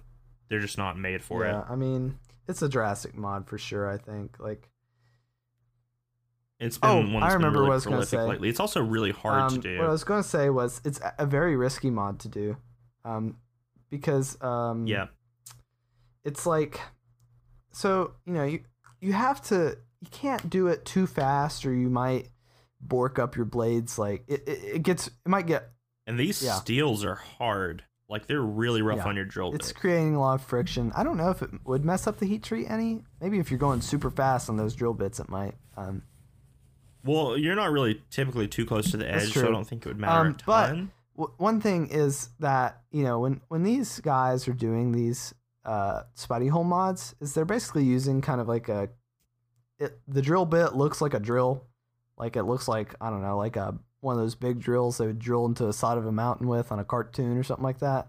That's Yeah, like a yeah, step like drill. but the hollow basically ones. a miniature one of those. The thing about that is it's kind of not stable, right? Because Mm-mm. the person doing it is either they're either like stabilizing the drill or they're stabilizing the knife or both. But at the end of the day, something can happen where all of a sudden the knife breaks free from whatever they're using to stabilize it, whatever clamp or whatever they're using, because the drill's using a lot of force, and it can sling the knife around, whatever they have it on, and it'll pull the drill across the blade, and so you might end up getting your blade marred with this big drill mark. Could It crack it. the Yeah. spine. It's It's risky, and a lot of people have been doing it on really expensive knives lately. I would never recommend doing that unless you're really, really confident in the person who's doing it. This is not something I would do at home under any circumstances. Yeah, You'd have trouble doing it at home because you need basically machines. you need something that's a little more, or not you need, but you want something that's a little more steady than a drill Yeah. press, especially a cheaper drill press. They have more wobble, and you don't want any wobble because that's scratching shit up. The other, Yeah, and you're going into like other thing ridiculously is hard steel you versus can't drill use a bit. normal drill bit. You have to use special, like usually like end mill bits and stuff like that can cut hardened steel, because obviously these steels are already heat treated and ground. The other thing is that the reason you need so much stability is because if you're normally you want to drill into a flat surface, right? You want it to be perpendicular, whatever you're drilling to the entry point of the drill. But with a blade, that's not really possible because they're ground. So they're already like at angles. So there's a lot of things that make it more difficult that I think most people should be comfortable doing, just Yeah. trying at home. Obviously, it also costs a ton, so like we probably won't be doing it at home. And if you do, be careful, because like they mentioned, or like Echo mentioned earlier, it can Yeah. throw the knife. It can sling it Could off. die. always wear always wear protection equipment anytime you're doing any I kind think of the majority of modding people to your probably knife, won't have but access to especially, something like, to do stuff this like that. really, but the I people hope that not. do, it costs you a lot of money, and it's just, Yeah, and it's you're probably gonna insanely mess stuff expensive. up. And I've seen the people that do mess stuff up, like Chris I think CML Knifeworks, I think he is on Instagram. He has messed up a few. You know, it's just an accident. What can you do? And the only thing that he can, like it's the only gonna thing he happen can do eventually. to fix it a little bit is to acid wash it, and it makes it look more. Makes it look less, you know. Yeah, Attractive. You still have that giant scratch from the drill on the blade, but yeah, But you have a lot of other scratches too. that's another one I want to add. I Actually, think it probably covers it up pretty well though. it does. It looks but- kind of apocalyptic-y, but it's still, you see it. You might not have wanted that. You probably wanted it to be satin, you know. So, Right, if you didn't want Yeah. an acid wash. but to that was begin another with, thing then, I should yeah. bring up now is acid washing is a thing that you can get done. That's a pretty drastic mod, because you can't take an acid wash yeah. off really without. I mean, you could. You'd have to refinish the whole Yeah. thing. It would take you forever, Right. especially and on a acid wash to blade. begin Oh my with god. involves losing some material, Exactly. losing some So that speed. is So- a drastic mod that you can get. There are a lot of people that offer this. Spade said he used to do this. It seems to be fairly easy from what I've gathered. Yeah, I don't know pricing because I this wouldn't is bother fine doing if you it want to personally. get. I don't think you're probably not going to have this go wrong for the most part. No. You'd be surprised. like- Actually, a lot of people mess up their acid wash.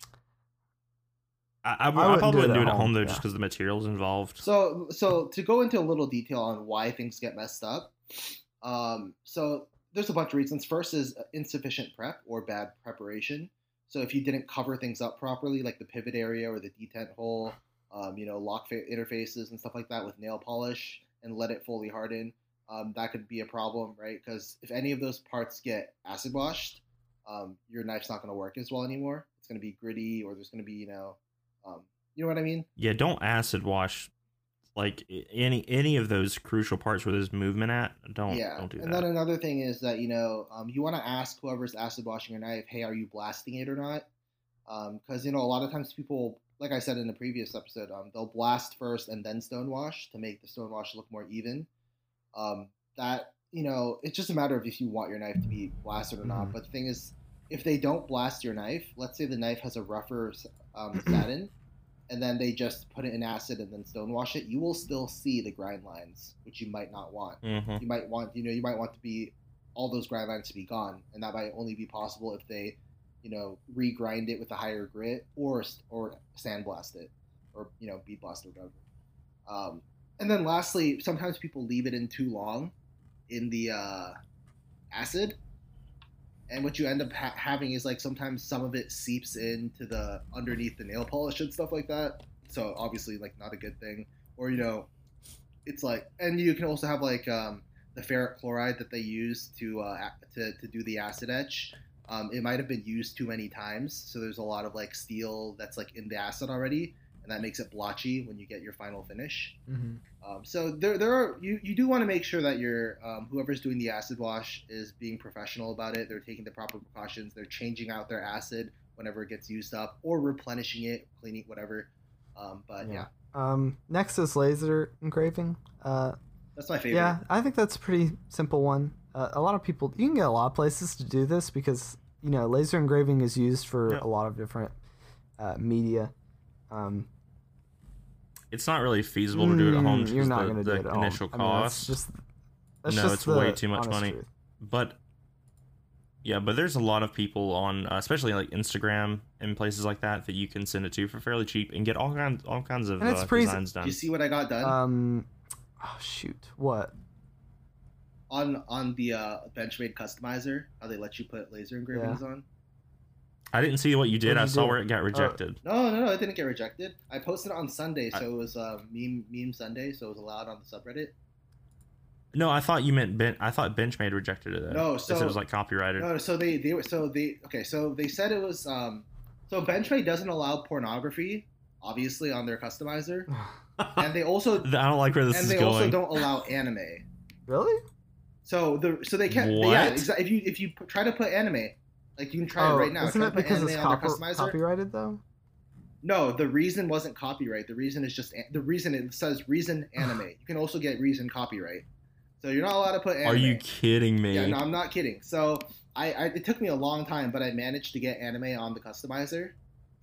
How? So I'm not going to disclose my secrets. This is. Can you send me a picture? Yeah, I'll post it in the Google Doc. Yeah. I'll post it right here under laser engraving. So Oh my we got the I don't even know how to pronounce the word. Oh my Ahegao cat girl. So cat girl in the middle of having Is a good this time. full size? Yeah. And then If okay, yeah. you're probably never gonna sell this. If you ever sell this, I've been looking for a full size Crooked River. I will buy the And hell then- out of this And from then you. Murcon said I'm not allowed to post cat girls on the subreddit except on Sunday. So I have her saying "ban me harder, Murcon." And then on the other side, don't let your cat girls be dreams. Yesterday you said tomorrow, so just do it. Will they actually do that? Well, if it goes on the customizer, that's all just an automated process. So because the customizer is supposed to catch copyrighted shit, pornography, anime, and it's supposed to just automatically reject it. To be fair, you put very little anime on here. Oh no, I took a while. I got hentai on there too. Don't worry. But that was really hard. So Anyways, yeah. anyway, but yeah. Okay. So laser engraving is legit. You can put most things on And- the Benchmade laser engraver. And a lot if of you want to. places, well, you can just like when you're buying knives, you can just say you want it engraved, and you can put a lot of different things, mostly words. For if you're buying a knife from like Blade HQ or something, you can get like a word or like a few words, not pictures. The Benchmade laser engraver, you can get pictures and stuff like that. But yeah, What do you think about people getting their name on their knives? I don't care. I mean, whatever. If they want to do that, they can. It's their knife. I think it's cooler to get your like username than your actual name. It probably makes more me sense, personally. but you know. I actually got from Spooky Swap. One of my swappers sent me a Kershaw Natrix with my username from Reddit on there, but it's my actual name. So, Did he put I got the worst of both worlds. You slash. That'd be funny. no, That would have been so funny. Um, You slash Jacob. I would have. I would have liked that What more. prompted you to make your actually. real name your damn? That is kind of weird, Jake. I'm very Were you uninventive. just like 9 years old when you Um, made that? No, I just didn't. So a lot of people are like, oh no, I don't want to get doxxed. I don't give a shit. Yeah, you're not anyone like really freaking high profile. No, but like if you want to go out of your way to come and I don't know what people would even do. You can come over. I don't think you're Steal- gonna live steal very from your long, house. but you can come over. Live very long. You didn't kill him? What? Is that a threat? No, well, I mean, if they were a threat to me, I might. They're not mine, but we have an ass ton of guns in the house. It would not be. Rest not assured, be a Jake very would good- call the Oh my proper God. authorities and would have things Are settled. you guys in the South?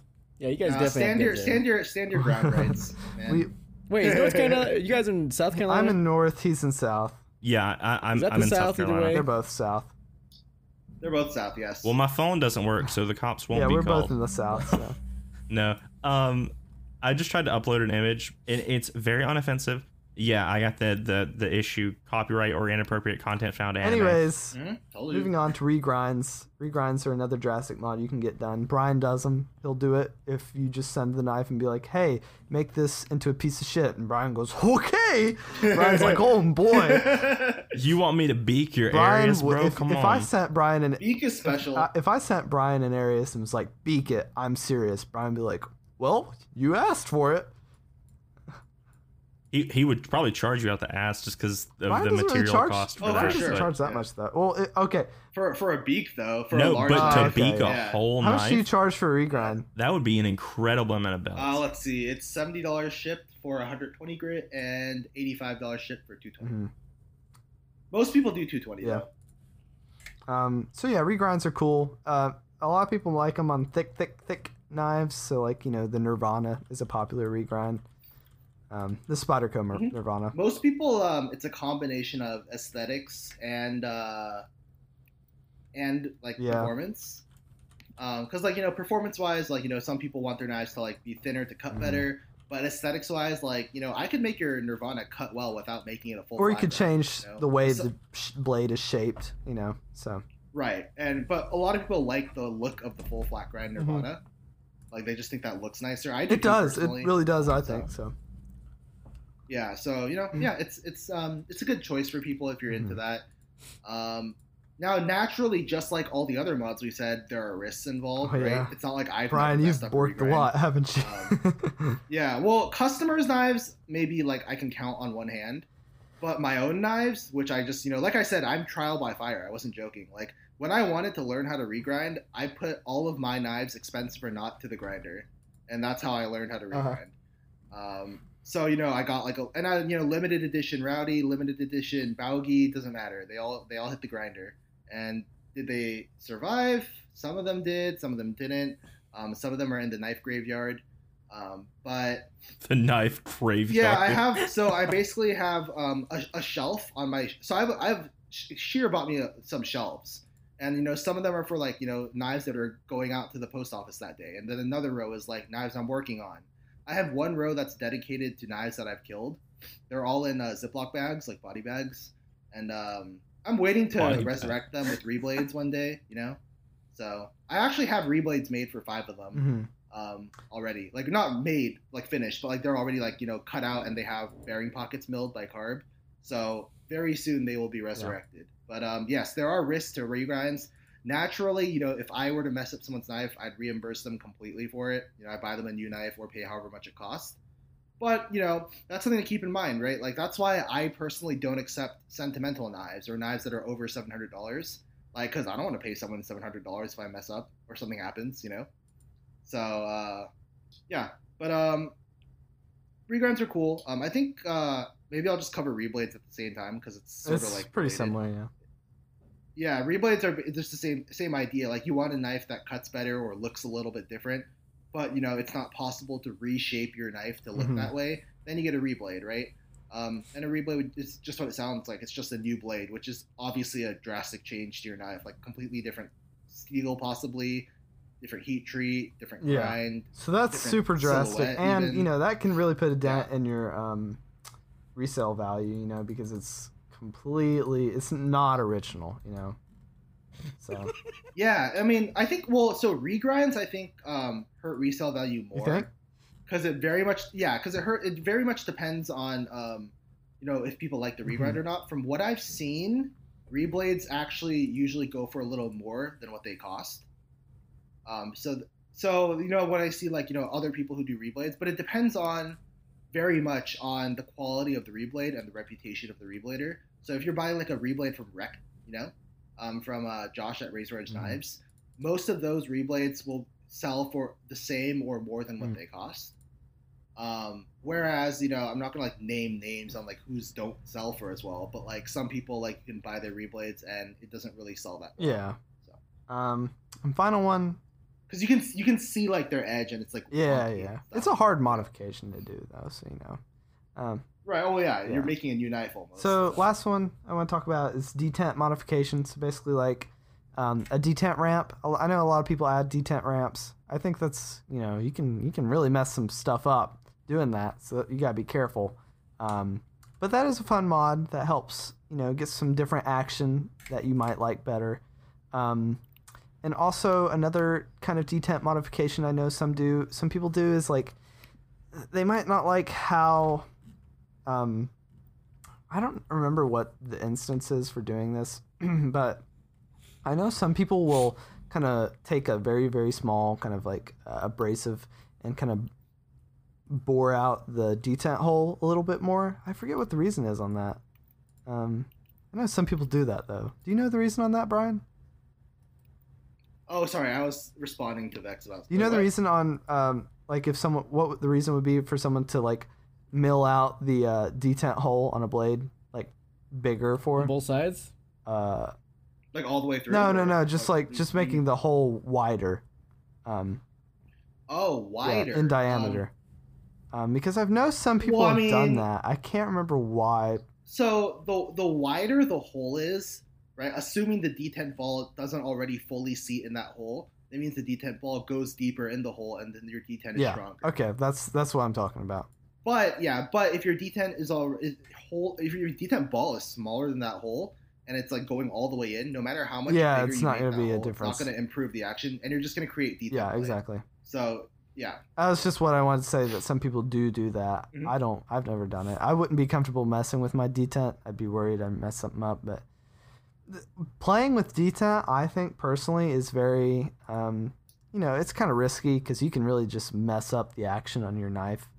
I think it's the scariest because there's no room for going back. Yeah, you're Oh. definitely just removing material, and it can just destroy the action on your knife. And like, what can you do now? So Yeah, and it feels bad because it's such a small area of the knife, but it's so critical. Yeah. That hole being a little bit too big, and now you have play. And Mhm. It's like, Yep. So, yeah, I mean, I don't know. That's all I have to say about. Is there any other is there any other mod, like drastic mods, you can think of? Those are the most Yeah. drastic that I'm aware of. Obviously, there are some other ones. Oh well, okay. I mean, if you just look at AR knife mods on Instagram, he does so many different mods. Like he'll hand set in your blade. He'll put speed Mm-hmm. holes in your handle if it's titanium, which is pretty cool actually. I like speed Mhm. holes. So there's all sorts of pretty drastic things you could do. I would look up professional. I call them professional modders because that's mostly what they do with their Yeah. lives, right? For different options on services that they offer. They could do like fake Hamones. I don't like fake Hamones, but you can do that. Yeah, I'm not a big fan. So of yeah, that. those are all options. I think we covered the vast Mhm. majority of the cool ones. You can do orange peel finishes on your titanium, all sorts of Mhm. stuff. Just look around, you'll find a lot of cool options. But So, without further ado, really, I feel like we've kind of exhausted this topic, or this main topic. I think it's time to kind of wrap up the episode and thank our patrons who have supported us throughout everything that they do. We're very So very gracious, appreciative of our patrons. So I'm going to read the people off of Patreon. So we have Antec, Brandon Schultz, Brian Lai, Christopher Hansen. Kind of a funny name, Chris Hansen. Jim Moore, Joshua Schofield, Darth or Paul, Peter Chung, Sung Kim, and Will Parsons. So we thank you all. There's also a few other one-time donators who have not yet donated another donation for this month, but we still appreciate our one-time donators, including like Bibbidi Bobbidi Baptist or Benaiah, also Tat, and Tat's my boy. And so I think the final one is Xcar, X Carolina. He donated a pretty big amount of money to us, so we really appreciate all of your donations. If you want to donate to us, you can find our information on our website at https://behindtheedgepodcast.com. We really appreciate your donations. They go directly towards benefiting our podcast. Just today, I actually paid the website payment for this month. So we could not do this without you. We could not, pay for our website or be as professional as we are without you. So, yeah. We are. As we pretend to be. I try to make it pretty professional, but yeah, if you want to donate to us, you can find our There's a good Patreon link on the website, as well as donate directly a one-time donation on the website as well using the donation tab. So, yeah. Do you want to close this out, Vex? Thanks for listening, guys. Yeah, even if you can't donate, because I know a lot of people out there aren't able to or don't want to. Even if you just listen, just thank you. No, No, because it's really cool to see. I appreciate the numbers and listens things too. like We that. actually have made $15 in ad revenue as of today. Yeah, so Ballin'. yeah, so we appreciate it. Yeah, as Vex said, thanks for listening. And we'll see you on the next podcast.